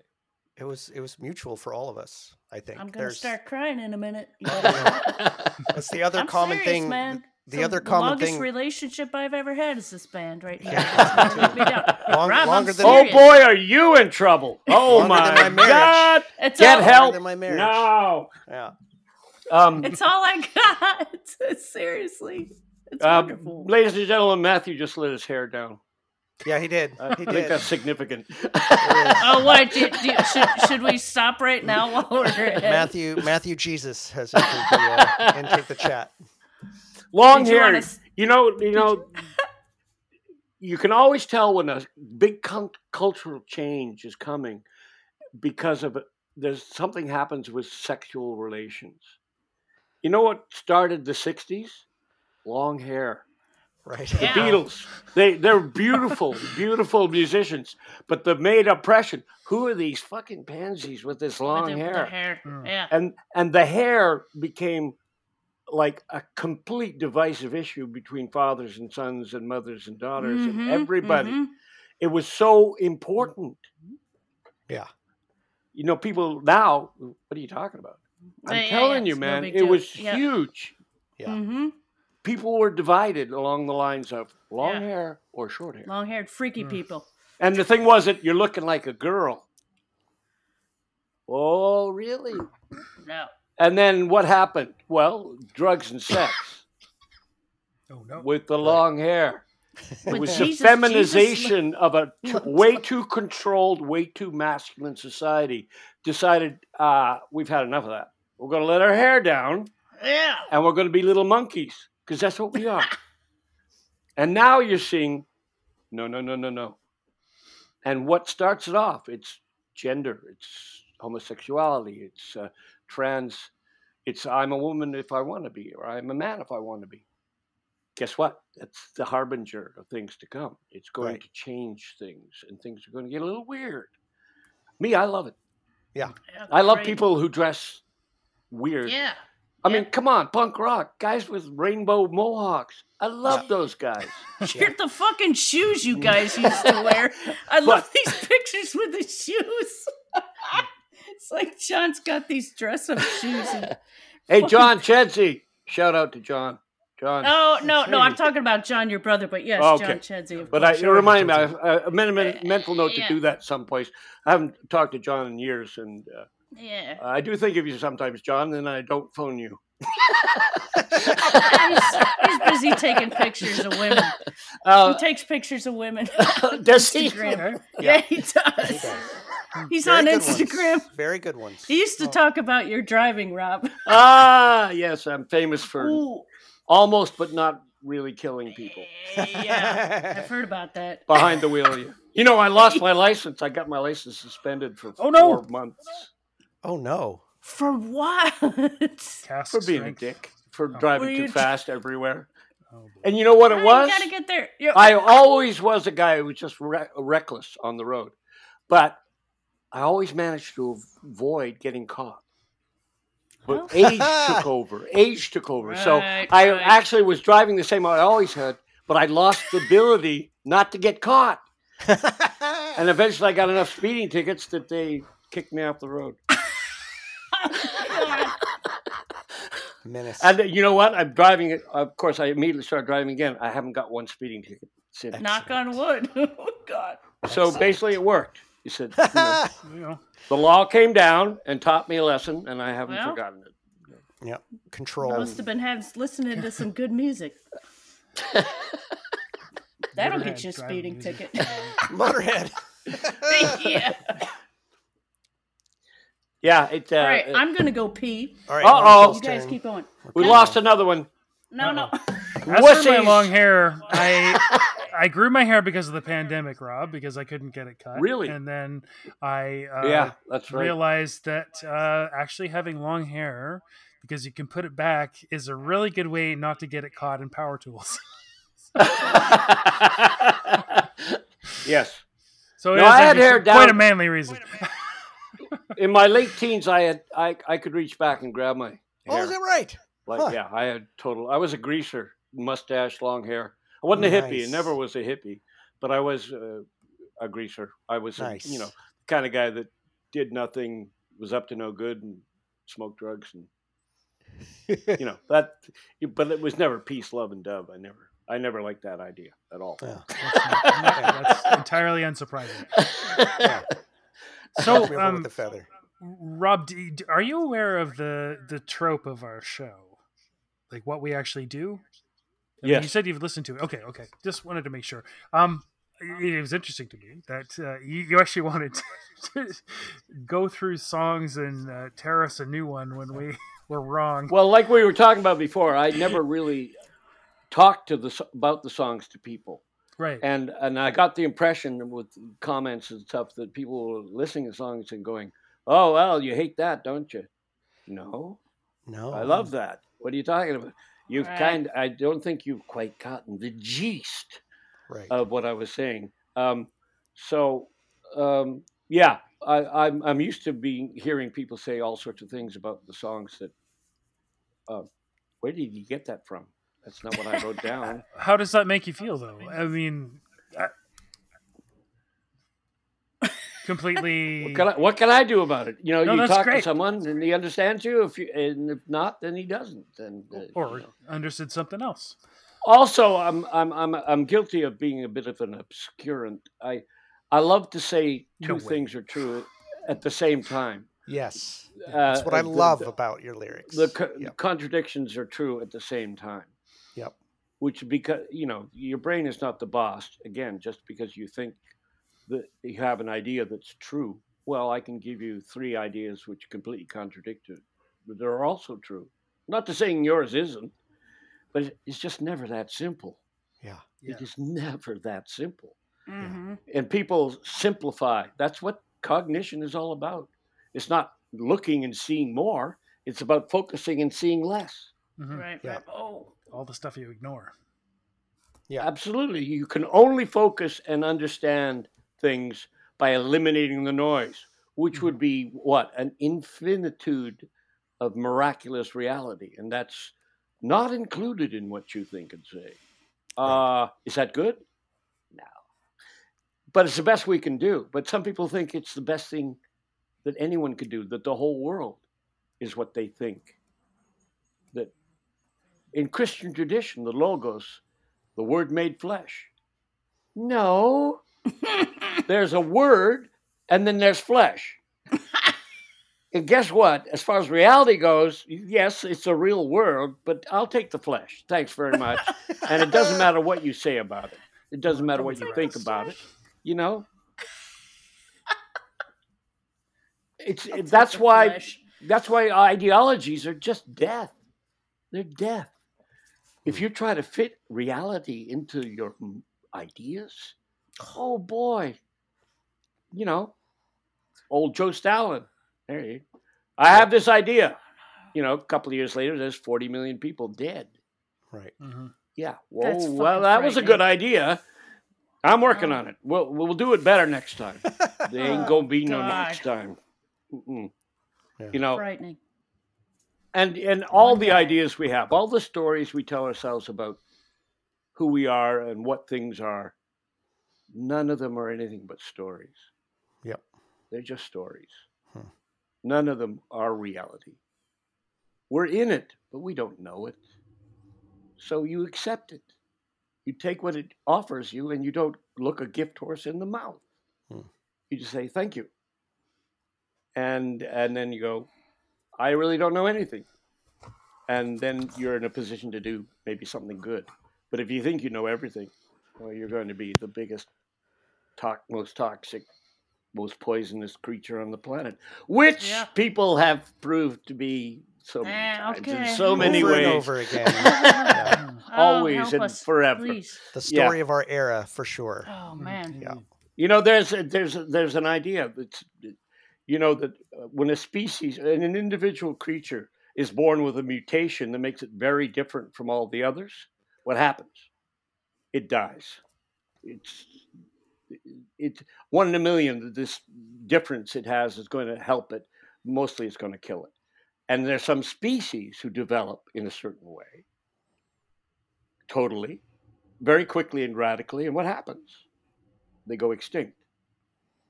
It doesn't work. How long have we been cognitive creatures? 2 million years? No. How quick is that? Depends who you ask. Primates have been here for 60 million. The life on Earth, I don't even know. A lot of people aren't even there yet. And look at that. After that cognitive thinking, how long have we been writing and civilized? Right. 6,000 years? A blink. Yeah. Yep. Look out, folks. Yeah. 9 out of 10, it's over. It doesn't work. It's maladaptive. And I'm afraid, rather than being the source of all our power and glory, it's maybe our extinction event. Demise, right? Mm-hmm. The mind. Yeah. The all holy ideas, the great plans and the great structures. Maybe it's not so great. The mind is a terrible thing to taste. Right. But it's not the mind. The mind is wonderful. It's beautiful. It's the idea that the arrogant idea that the mind rules. Right. That the mind rules reality, and not only that, it is reality. Mm-hmm. That's toxic. And every culture has it, because that's the nature of human beings. But Western culture has made religion of it. That's why no other culture had communism and fascism. No other culture had a religion where they killed the god somewhere along the way. What does that lead to? That leads to the only thing that rules is the mind. Our ideas. That's what we have. Right. Oh boy. Yeah. No, that ain't gonna work. Yeah. And it's this gonna do nobody any good. This fetishization, as you talk about, of ideas over maybe the only thing that's really unique about the mind, which we can really see now in AI, which mimics that real fucking well. is awareness, right? Like that's the only thing that's maybe unique that we have is this ability to have attention of some sort or another. But we don't Well, even I look think at it's that. more that I think what AI teaches us is that the mind is a machine. Yeah. And Yeah. what do people say when they say the conspiracy theorists about the forces of humanity? It's a big machine and we're just cogs in it. Right. Yeah. And that's in your head. Yeah. And that's what. So you're not a machine. AI can write a poem if you say, write a poem about this. Does AI turn itself on and say, here, look, I wrote a poem? Right. That's right. It never does that because Nope. it's not Nope. alive. And being able to think, it's got nothing to do with being alive. An earthworm is alive. It doesn't have any thoughts.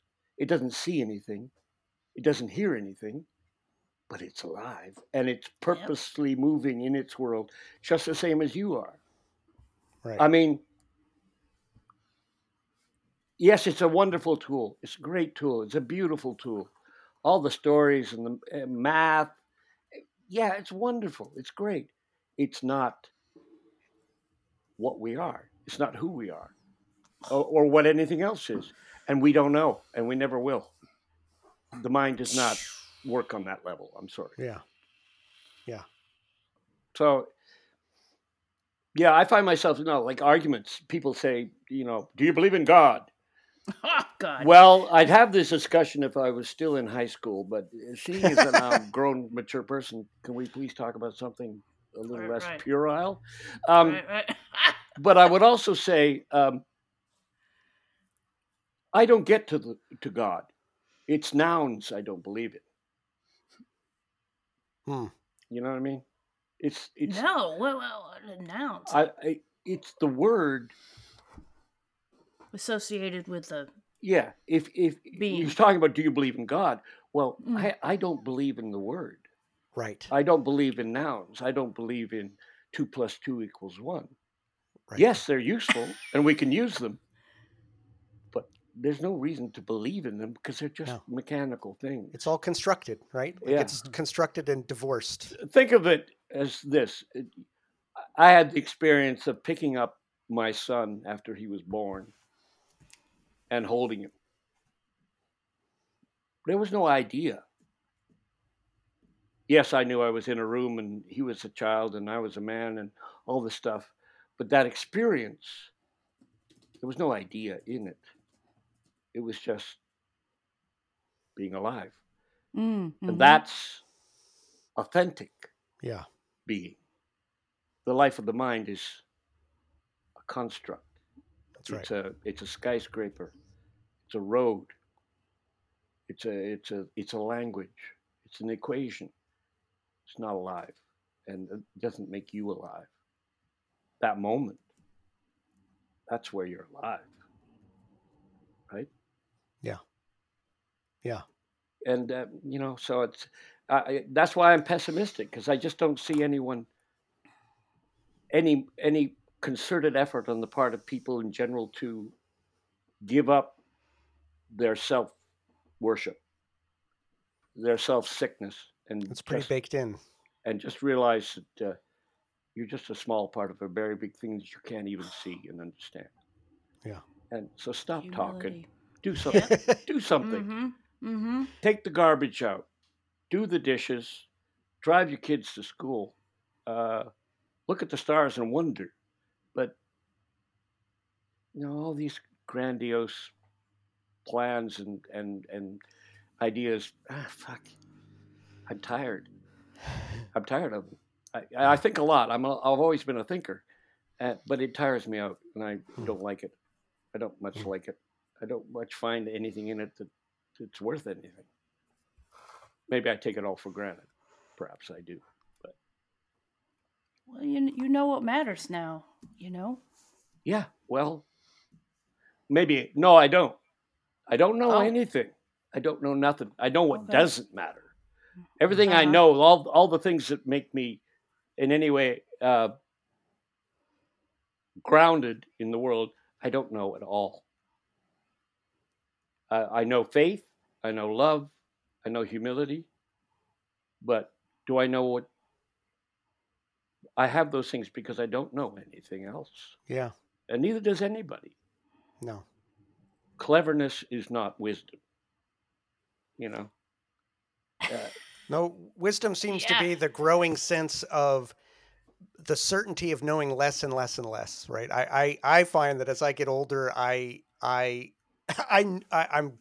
grateful for how strong I feel that I don't know anything, right? Yeah. It's the sloughing off of my certainties that seem to lead towards any sort of. And that's what the more you learn, the less you know. Yeah, yeah. My idea is, as I've grown older, is that especially young men should not be allowed to talk until they're 40. Nice. They should shut up, listen and learn. And when you get to 40, you can say something. But I'll tell you, if it's something stupid, you won't get another chance. Unless you have a record deal on 18. Matthew. How's that for an angry old white man?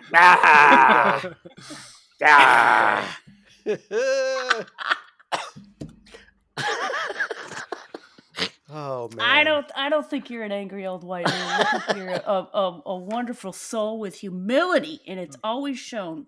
Always. Well, I'm glad. Always Yeah, to that's me. a boy. That's man. Christianity got it right. The worst sin is pride, and the greatest virtue is humility. Mm-hmm. Yeah. But trouble is, Christians never practice that for a They second. don't practice it. I got lost like a couple years after that whole thing Come on, came guys. to pass. Yeah. It's like, But even your music wasn't like that. You could have been like, yeah, we're laying it down and blowing your mind, but your music wasn't like, look at us showing off. You're just, bam. Well, I hope not. Yeah. Here's Except for Widget was showing It off. was the music was humility. What? What? I wasn't showing off. He was playing in I was showing off. I tell you. What was the pants? You know who hated me most in my musical career? Local sound men at clubs. Because I would get up there and I'd turn this fucking thing up so loud. Yeah. And they'd say, you can't do that. I can't hear the vocals. I can't hear the drums. I said, okay, fine. No. You idiot. I'll turn it down. And I would turn it down. Then when I get up on stage, I just turn it off. Turn it right back on. Yeah. They hated and you're my wearing guts. sweatpants, and you're wearing a fucking sweatpants. And people would say, you're one of the best bass players I've ever seen. And I'd said, Yep. I'm the only bass player you've ever heard. Yeah. That's a good point. The reason I stand out is because you could hear me. Yeah. Yeah. I remember seeing, what's that band? They dress up like insects. They're from Southern California, San Diego area. Insects. And they dress up like costume like insects. And they're a hardcore band, but they have a guy on a huge synthesizer, and he's in the center. Is it Guar? Doesn't sound like No. No, it's not. No. It's what are the names? Wow. But anyway, I was watching them because they're very Max Sabbath. I have just written real down good. Southern Google. California insect band to Google later. You might find them.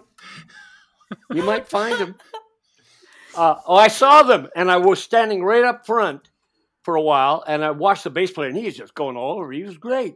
Then I went back up to my friend in the balcony, and then I didn't hear a note. Yeah. Not a note. Oh.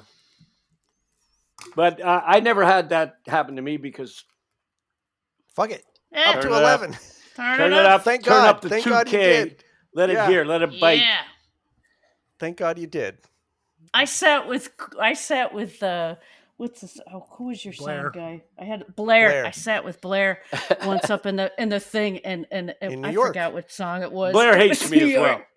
No. For a lot of reasons, No. not just that, but that's one of the reasons No, he hates me. but I remember it was Humans or something, or you were coming in with something, and I put my hand on the knob, and he let me turn you up. Wow. I turned you up. I was like, he's gonna go right on you. I wasn't sure. I wasn't sure about you, but now I think you may be the greatest person who ever lived. That's right. Suddenly, I see you in a whole new light. You're just wonderful. Oh my God, you're the wonderful. first You were okay before. Don't get me wrong, but now you're one. But now I'm here. I hear you, man. You're the first thing I heard at a party, and I shit myself. I ran around the house. Who the fuck is this band? And it was Big Dick. I hope that was a metaphor. Oh my god! The first song I heard was Big Dick, Rob, and I was like, "What? Oh the yeah, fuck?" I haven't thought about that. Oh that was a fun song. Some of the songs that we played as a two-piece were great, and they were kind of lost when we got a guitar player. And sometimes we would still play them as a two-piece. Actually, when we played with Ken Kempster, another great musician, incredible, yeah. Yep. Then we could play two-piece. Mm-hmm. But 2 drums and a bass, that's 3-piece. But we could do that. But still, yeah. And sometimes, like a song like No Sex, that was originally 2-piece. But then it got adapted to guitar. And it was great. It's fine. But a song like Red Devil. Oh, Jordan. Red Devil. Have you seen the video, Rob, that somebody took and put to your music? Have you seen this video? Oh, it's so good. It's like an old, it's a silent film. Old-timey animated. It's fucking Send great. him the link, Jordan. I will. It's so this good. Goddamn devil who's put in jail, and oh my god. Great. Rob, it's amazing. Yeah, it's very good. Beautiful. But I would, that was a joy. I would be playing that, and I'm playing for 6 minutes. So and singing, and that left me free to be surrounded by these 2 drummers, just going fucking AWOL. Yeah. So much fun. No, it was fun. I think I saw a couple of those shows. Like there would be, you guys would play Long Days and Who Fucked Who was another one that you guys would play. That was so fucking great to see you guys come out and do those two-piece numbers. It was a real fucking joy. And one of the most dangerous things I ever did in London, one of the last tours, Tom got an asthma attack during the course of the show, and eventually he had to leave. He couldn't stand up. He was not getting enough oxygen. So he had to go away, and the show was kind of over, but it was an encore. What do we do? So we came out, and I started playing Long Days. And John came in. I haven't played this for years and years, right? I don't know if I can remember the parts or the lyrics, but we just did it. Oh, hell yeah. Got back on the bike. I never did that kind of stuff. I'm telling you. And I'm terrible. If I don't play a song that I wrote for 2 weeks, I can't remember how to play it. It's true. Whoa. Every time we started on tour and got a compendium of songs, we're going to make a set, I would have to sit down with the records and relearn all the songs because I couldn't fucking remember them. Yeah. I don't know what Andy, on the other hand, could remember. No wonder you toured every so much. song he'd ever heard. It's true. It's true. And that's so good too. If you do like 30 dates, the last 5 are possibly going to be the best ones. Yeah. Because everything is now clockwork. Right. Everything is now synced. And you know exactly where you are all the time. And then you can do a lot more. Right. Yep. You can then start to do a lot more. Right. And bands that don't play a lot live don't really ever get that good because you got to do it a lot. You got to play all the time, and the same thing over and over, not different things all the time. Right. But when you do that, the thing you're doing the same over and over, suddenly it's not the same. It gets better, or it gets more adventurous, or it gets more spontaneous. Yeah, you got to keep yourself interested. Just like playing that same riff for 6 minutes, I guess. Exactly. But I was, as a serious musician, I'm afraid I wasn't much. I never practiced my whole life. I say, I never practiced at all. I wrote songs, I recorded them, I rehearsed them, and I played them. I never picked up the bass just to go, what's the ionic pentatonic scale? No, not once in my life did I do that. So was I a studious,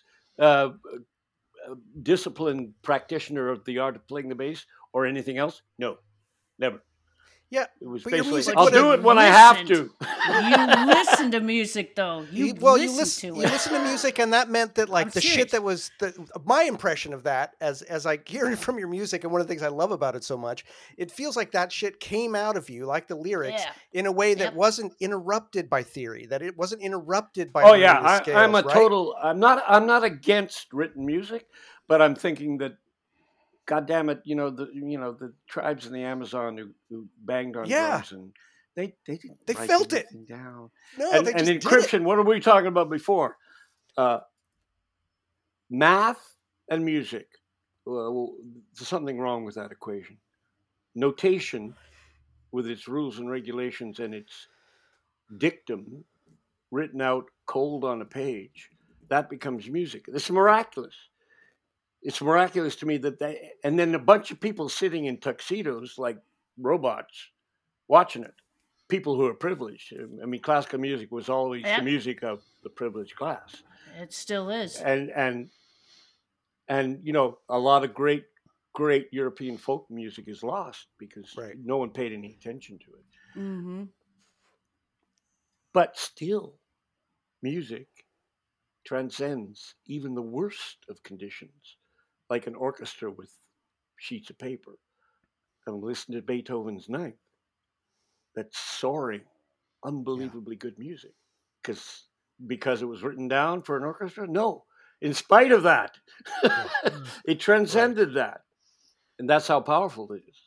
Yeah. You know? And it thrills you to hear it. Even though no one's playing it. It's on a recording.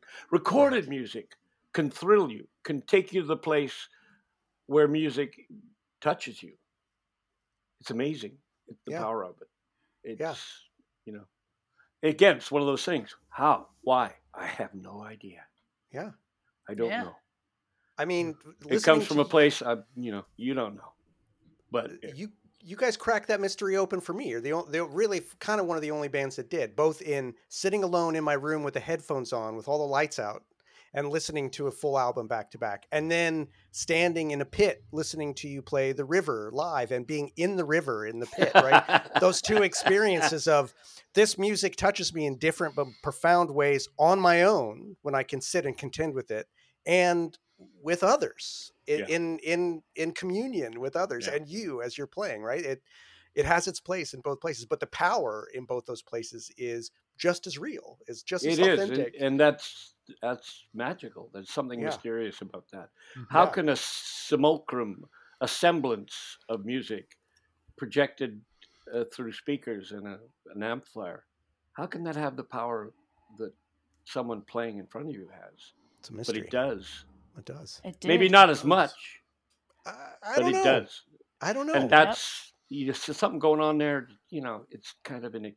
Because you're naked. You're fucking nude. Yeah, Rob, if you're going to listen to one of our podcasts, we'll send you the number of the one where Jordan is talking about the river. Because that's some passion right there. I think I unfortunately spent about half that's an what hour I tell people. You love music, play music. Mm-hmm. Play it. Yeah. Guess what? It's a gang of fun. Yeah. Don't just buy it. Don't just listen to it. Don't just go to shows. If punk rock had something really positive to say, that was it. Get up on stage. Play it. Yep. It doesn't matter what you know or do not know about music.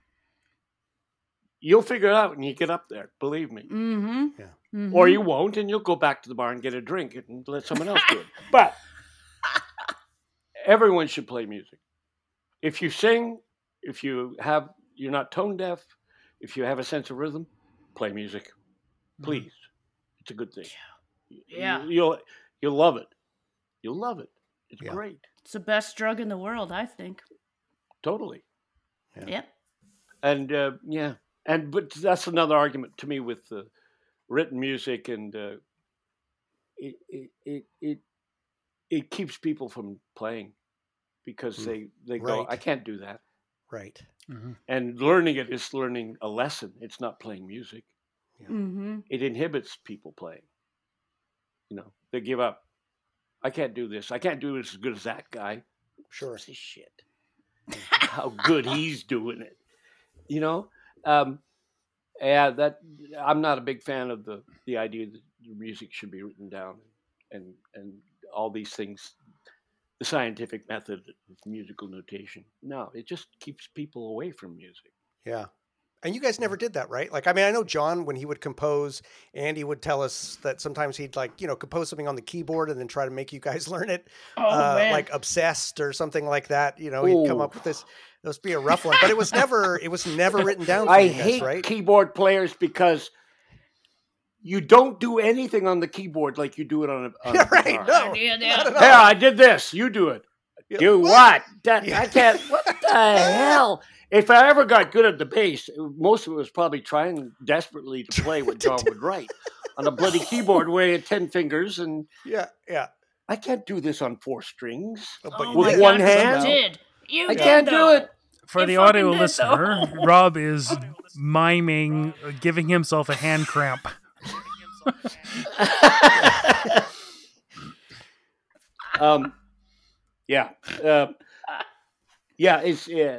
was really funny. You should hear some of those demos.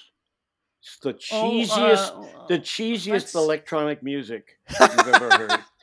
And John would say, John hates electronic music. I hate electronic music. John, all the music you wrote is electronic music.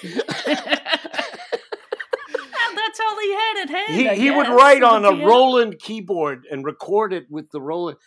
Can you imagine? You know the sounds on a Roland keyboard? Yeah, right. Oh, I want to hear Obsessed circa 1980, not now. They're a lot better. Whiz. Oh, that's amazing. Yep. It's like, is that Devo? What the hell is that? Yes, it is. Some of it. And then you play it, and it's like, wow. He heard it, though. Yeah, exactly, right? He wasn't hearing the electronic version. He wasn't hearing what the it was going electronic to come music. out. He was hearing how that's going to sound with the band. Yeah. And it did too. It was always. It's like John. I don't want to learn this song. I don't like this song. It's dumb. It's too complicated. It's pop music. I don't want to. It's dumb. And then I do it and go, wow. Oh, this rocks. Yeah. Surprise. Yeah. Like Sex Mad and Dark Ages. You know, when I did the guys remixing. Right. What's the? Oh, I'm so bad. I'm getting old. The name of the guy who was the dubstep guy. Original, Shackleton. Yeah. Thank you. Do you know Shackleton? I've Shackleton. heard that You should listen to. Thing. Yeah. You should hear his original recordings that he did, homemade records.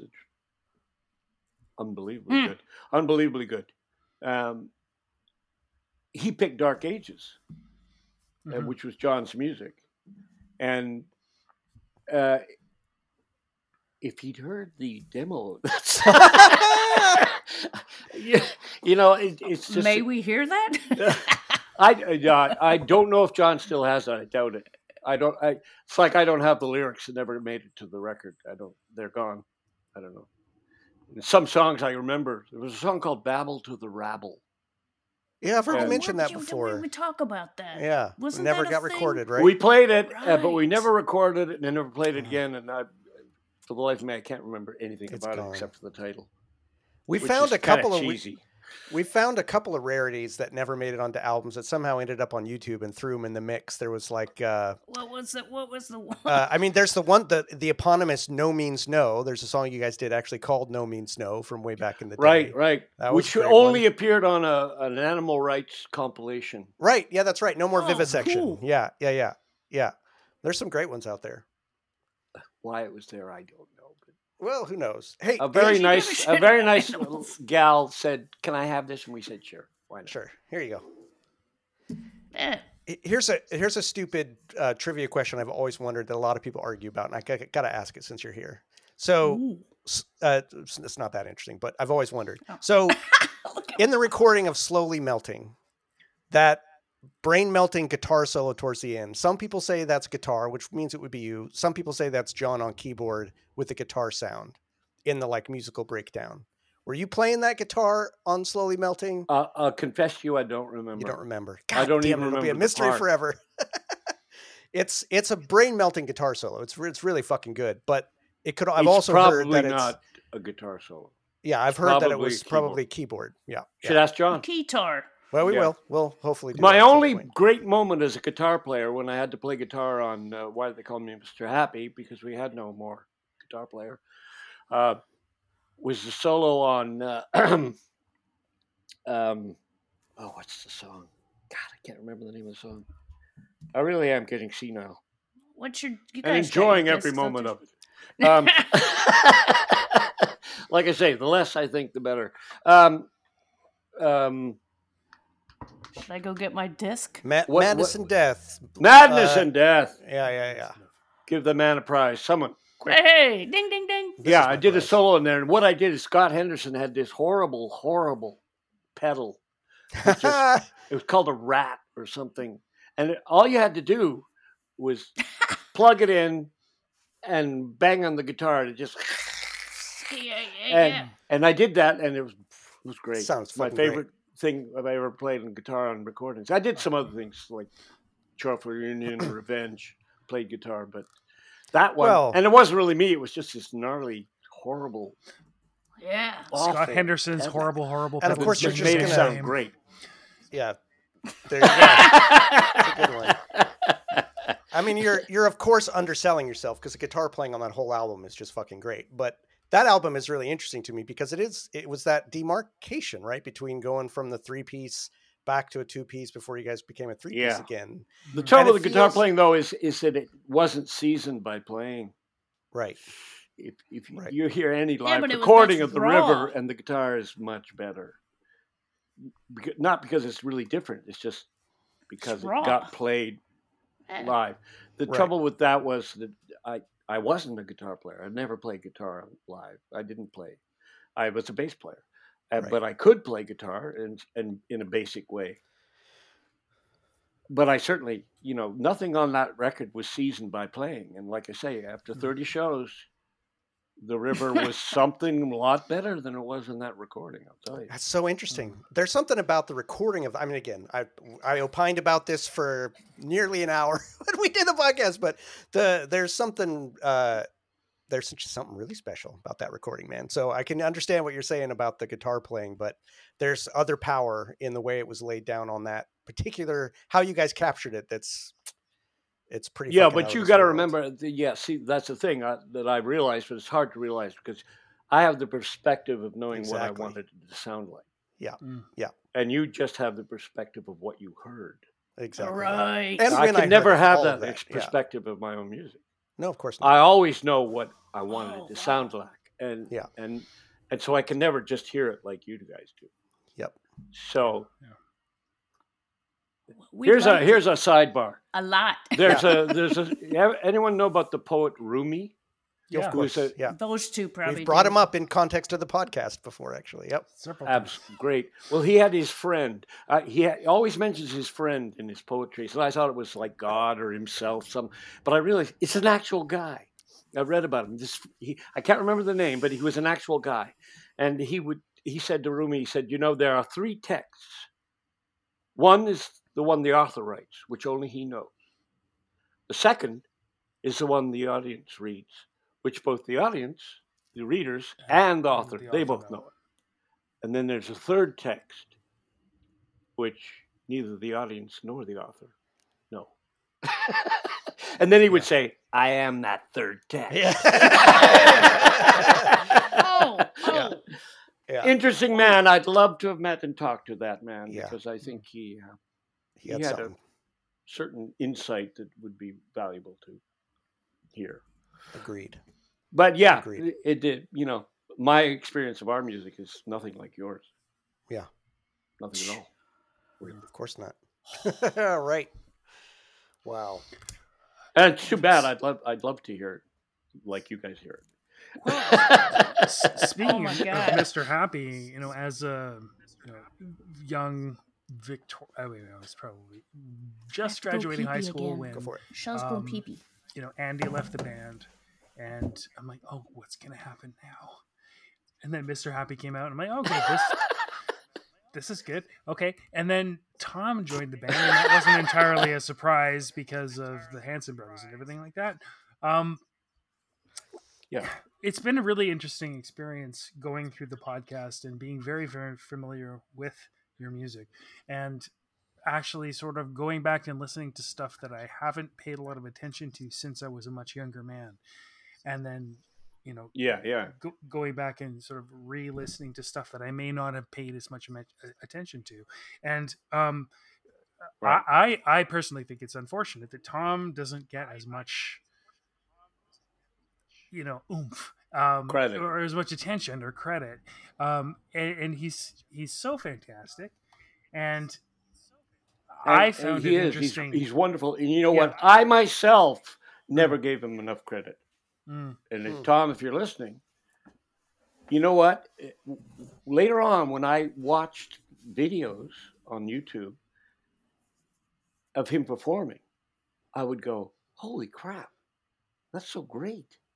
But you see, when I'm on stage with him, I never heard a note he played. Oh, wow. I never heard a note. Who's he talking about? Tom. I just Tom. missed it. Tom. Oh. It was too loud. I couldn't hear anything. In the end, with my monitors, I'd have maybe a snare drum and my own vocal. That's it. Because it's cacophony to begin with. Right. So I didn't know what he was doing half the time. When I would stop, like in The World Wasn't Built in a Day, and I wasn't singing and playing something very simple, I could listen to what he was doing going, whoa. Or self-pity. Yeah. Oh. And I would listen especially because I loved the stuff with the effects. That old analog effects box he had. Yep. Andy had it as well. It was amazing what you could do with it. Mm-hmm. Totally cheesy. Complete and absolute fromage. But wonderful thing, effects you could get off of it. But when I watch him now, just playing the songs, while I'm up playing and singing, I didn't hear him. I didn't know what he was doing. I feel unfortunate. And I look at it and go, whoa. Oh, sorry. Oh, no. No, sorry. I'm just saying, no. He would. Hey, Tom, you were great. In some ways, I worried that he kind of got his his creative juices out in his other projects, his solo stuff, and in the Showbiz Giants and everything. He did. But then in the later stuff, especially, I mean, you start to hear him. And it makes me lament what might have been. Right, like in the tour EPs. Yeah. That's the kind of thing that, to me as well, it's we subsumed Tom's solo vision, which was amazingly unique and unbelievably funny. And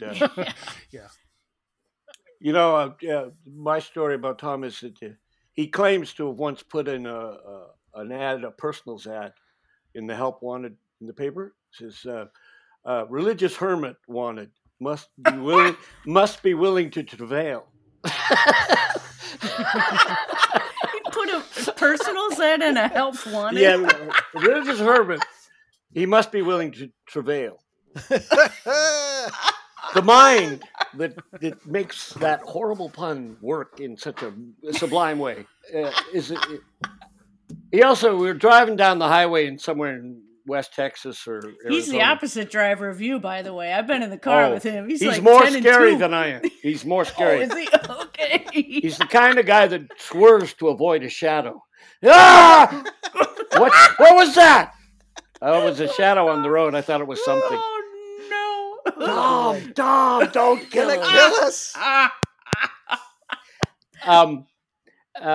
But we were traveling in this semi. We passed the semi, and he's carrying a whole house, like one of these prefab houses. Yeah. And Tom looks up and goes, "There goes the neighborhood." He's not wrong there. Oh, very good. He's not wrong. Very God. Good. Oh shit. Yeah, Tom was special. Yeah. And his music was really good, but he just couldn't. I saw so many people like that who did Mark Critchley with Itch. There's a unique thing there that was just wonderful. But it never with Tom live one time. It was just the two of them. It was fantastic. Holy shit! Yeah. And I bet it was. Victim's Family as a band in general. Yeah. Yeah. Amazing. Oh man. And Ralph on the guitar. Yeah. Unbelievably good. Yeah. They just couldn't find the ears that needed to hear that. They couldn't get it. They had pretty good success, but it never panned out professionally for them. Right. Well, that's why this is something I felt, Rob, like knowing your music and even that of Victim's Family, you feel like you knew a big secret. Yeah. And so when you meet people that were fans too, you're like, holy shit, you know this too? But his secret was so good that when he got home from a tour, next day he had to go out and drive a cab. Right. Yeah, no, I know. That's too secret. Too secret. I know, but it's Yeah. I'm a great believer in if you do something good, you should be rewarded. And as crass as money may be, it's still, if someone is going to put down $10 to see you, that's a pretty good validation you're doing something worthwhile. Now, maybe there's all sorts of other things that make it worthwhile as well, but I don't discount that at all. I'm proud of making a living being a musician. That was very gratifying because it's like, hey, I have a certain amount of money and I'm going to spend $12 or $20 on you to hear you play music. Yeah. Thank you. Thank you very much. Yeah. It's amazing to hear you say that. Yeah. Why? And that's, I think, why a lot of people think, really appreciate No Means No is because you appreciate us. Well, yeah. Oh God. I mean, yeah. Well, like music is nothing. No one originally playing music was an audience. People originally played music. Everyone danced, everyone sang, and everyone played. You know, you dance for an hour, then the guy playing drums would get tired or he was too drunk, and you'd go down and play, and he'd come up and dance, and it would go on for 3 days, and people were taking drugs and drinking and having sex the whole time, but all in the context of everyone dancing, everyone singing, and everyone playing. Yeah. That's music. It's not sitting in a concert hall. So my brain and body need sex and drugs and rock and roll. That's why the blues took over and rock took over. Because suddenly it was what it should be. It was Dionysic. It was it reconnected us. It's an orgy of animal spirits. But guess what? Right. We're animals. We're apes. We need to be animals. Yeah. And we need to express that. We need to have sex and get drunk and fight and dance and sing.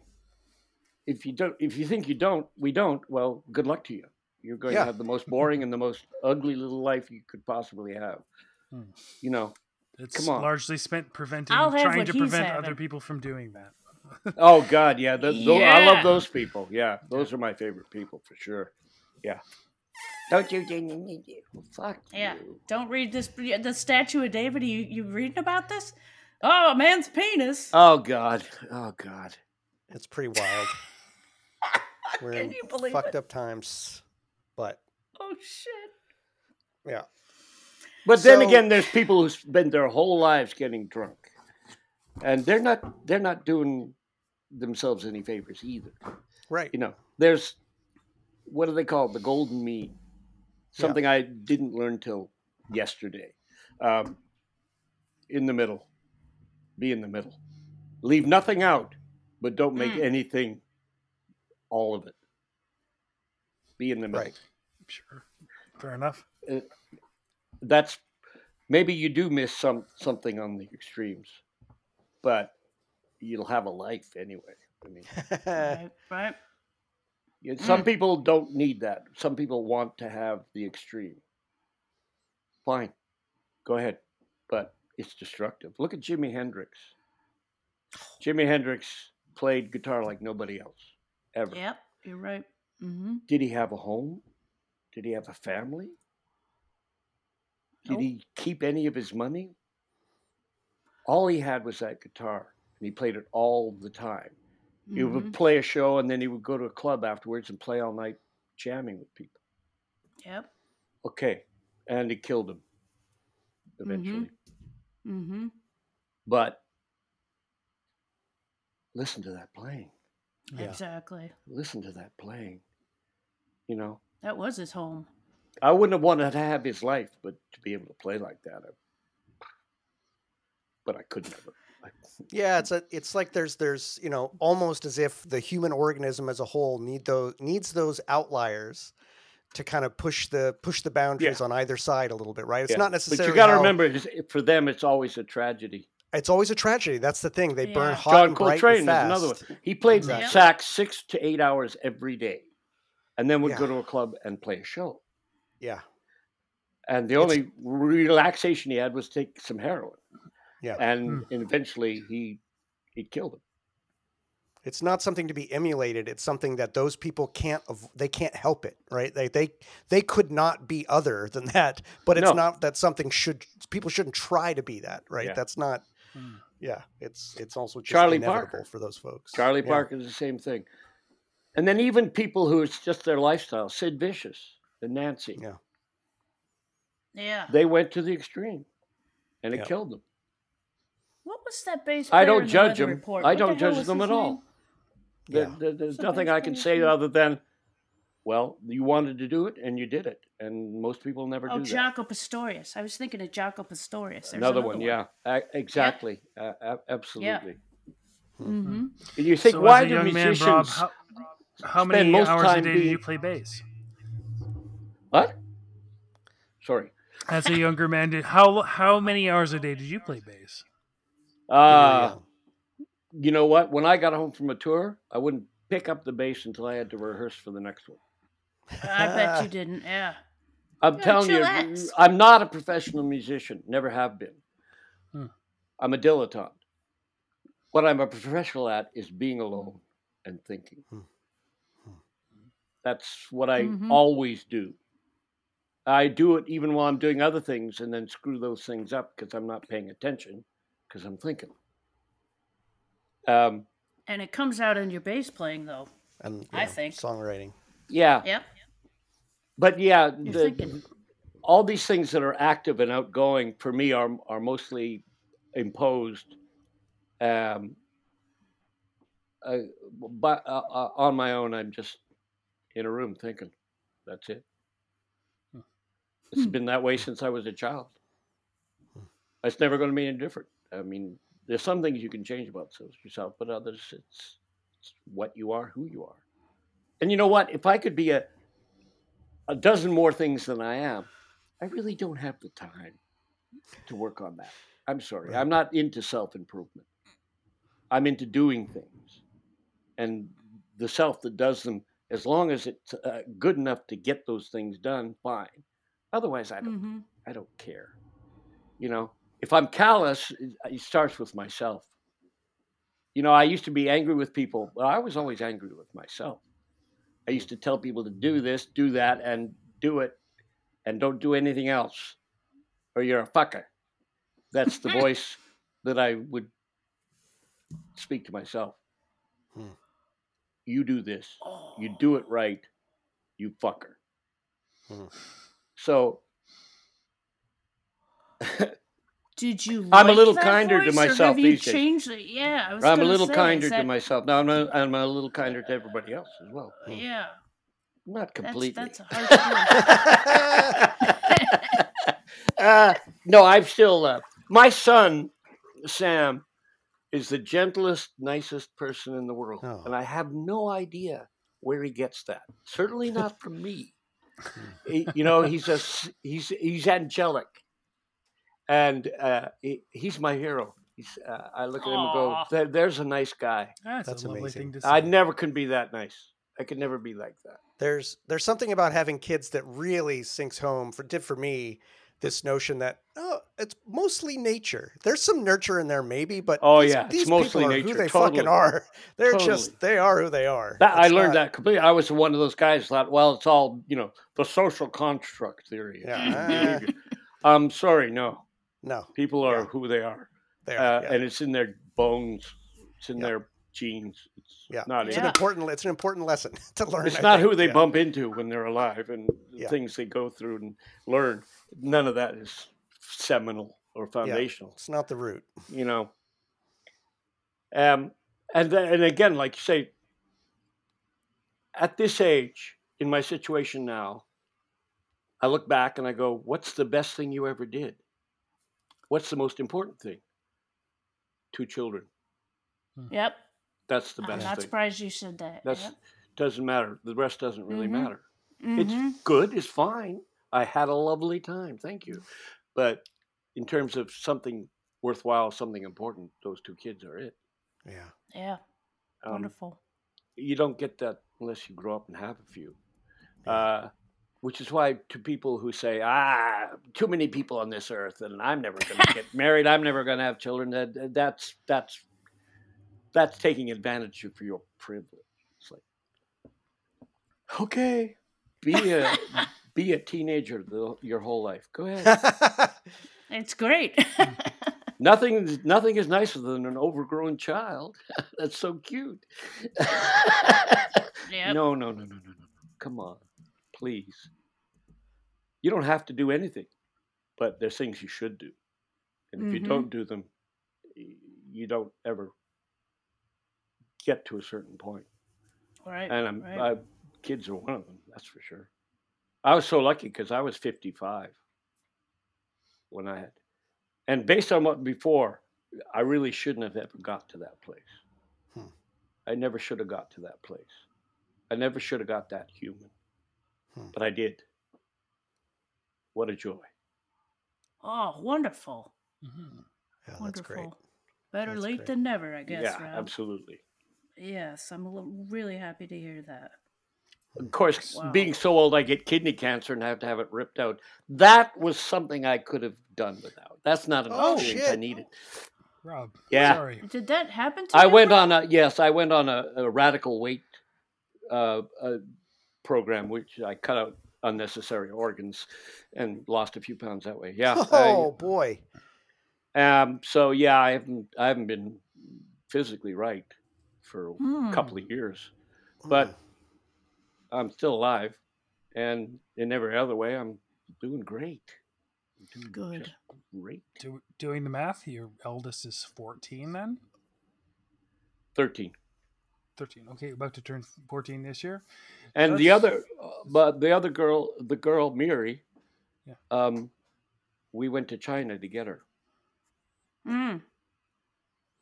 And it was totally selfish on my part because I knew if I did that, the karma thing, it's all wiped clear. All the crap that I did for 50 years is gone. Hey, I did this. Okay, you're in. Great. You pass. Yeah. And she's amazing. And she could have been, test. Get this, what she could have been is a young girl with no family in China. Nope. No, not a good thing under any circumstances. Yeah. No family. You know, how are you going to get married? How are you going to have children? What kind of work are you going to get? Yeah. But she's got loving parents and a complimentary brother. Fantastic.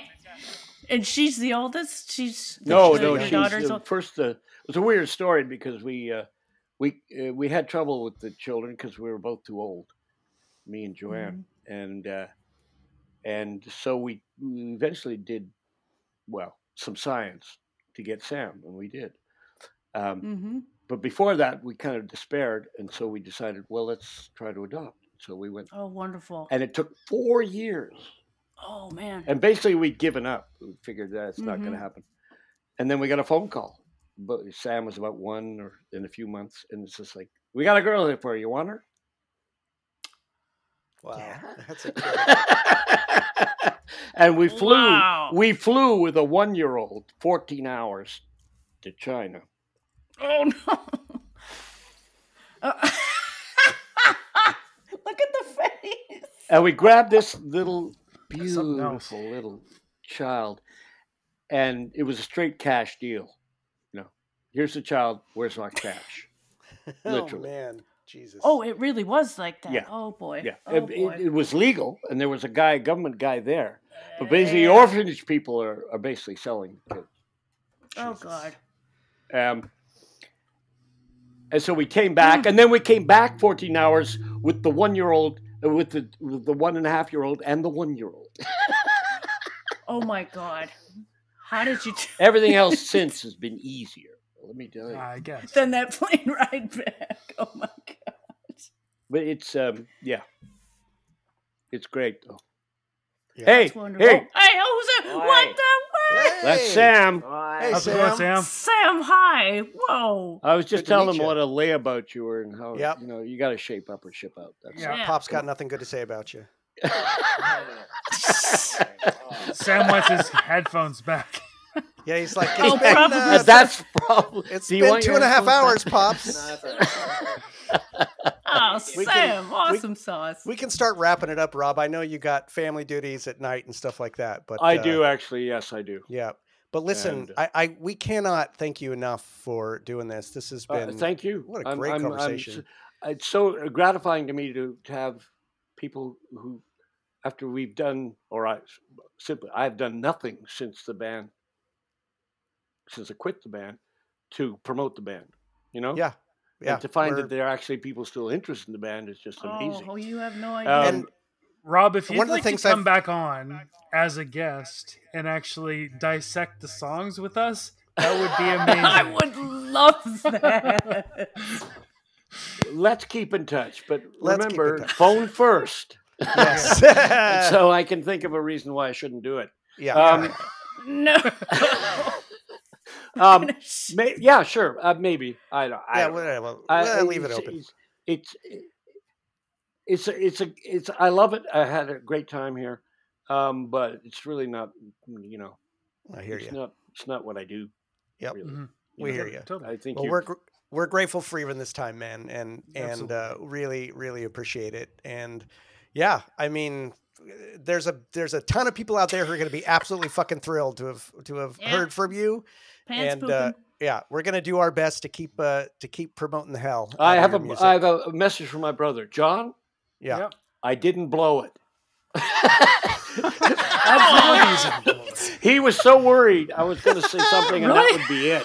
Yeah, Oh yeah. my God. My reputation is that Fucking I'm a John. crazy old man, and everyone thinks I'm a loose cannon, and I'm going to, say something so stupid that the whole thing is going to explode. Didn't happen. Didn't happen. Thank God. Did not happen. But the thing Well- I know is that I know more than any of them.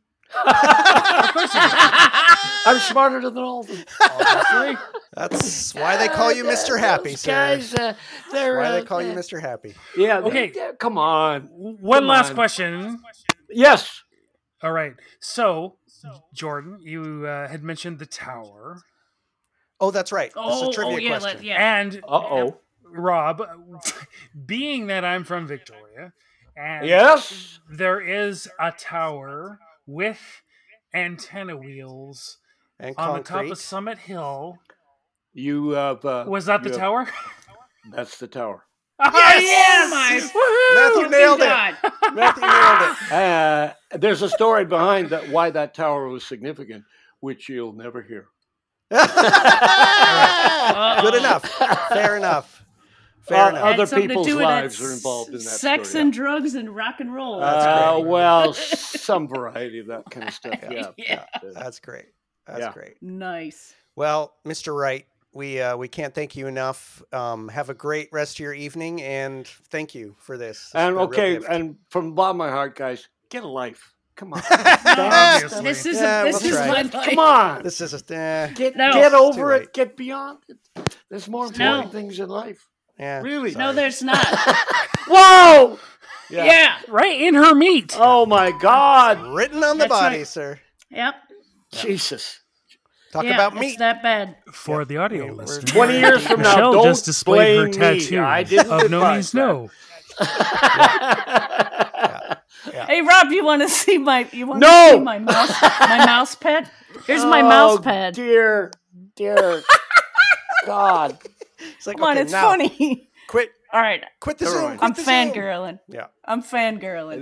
No, you're Funny. lovely people. I've enjoyed this immensely. Thank you very much. Thank you so much, Oh, Rob. We good. really I appreciate love it. to talk to adults. It so seldom happens. So. Well, we love it too. Well, and please listen to more of our podcast travels. and decide whether you actually do want to come on as a guest, because I think it would be really funny. I may have said everything I have to say to anybody about anything already. I kind of went off on a tangent. But specific so, songs? it's all good. There we go. It's all good. Well, yes. Yes, all if you good. want to do that. Or we could talk about Greek history. Let's do that. Well, and All right. the Guys, two- brush up on your Greek. And These two don't need to do that. They know it all, man. really? Well, that would be interesting Oh, no, they Yeah, they're that would be brains fun here. if we just got up here and didn't talk about Nomi Solo, just talked about Aristotle and I'm into Pericles it. and- I'm into it. I'm I'll down. do it. Let's do it. I'll just sit there like a nubbin. it. I don't know shit. All right, Rob. Let's let you get Okay. back to your family, but we really appreciate it, and we'll talk to you. Thanks so much. Maybe talk to you someday in the future, but if not, fucking enjoy your time, sir. Yeah. Ciao, Benny. Ciao. Thank you, Thank Rob. you very much. Thank you. Rabs. Bye bye. All right, so he's gone.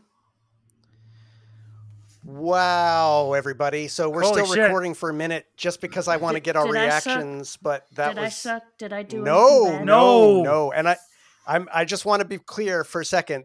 I'm still recording this because I want us to get Oh. our reactions before we have our own private reactions. But holy shit, Rob Wright. Hope That I didn't was really oversell fun, him everybody. coming back to guest as a guest. But maybe he'll do it. Maybe he'll do it. Maybe he he's will. intrigued. Let's let I it think sit he for a might be little while. intrigued. Let's let it sit for a while. Yeah. But listener, Did if that you're anything, record? oh yeah, I hope. Hey, you know If what, it's Jason all Lamb? We here. didn't step on your toes. I hope not. No, Hey, wait. If we stepped on Jason Lamb's toes, that was Rob that did it. We didn't fucking do Yeah, it. totally. Yeah, That's all I right. want to say. That's his fault. And I can't wait to read that fucking book. Anyway, dear listeners, I'm not Holy going to give fuck. you our normal preamble. I'm just going to sit here in the glow of what just fucking happened. But You I'm wouldn't even desperate believe to- how many jars of piss I filled. No. It's incredible. It's like No. you couldn't hear it. But- Did you save him? I am of course I desperate. did. They're Did you Rob pee? Wright Did you pisses. pee?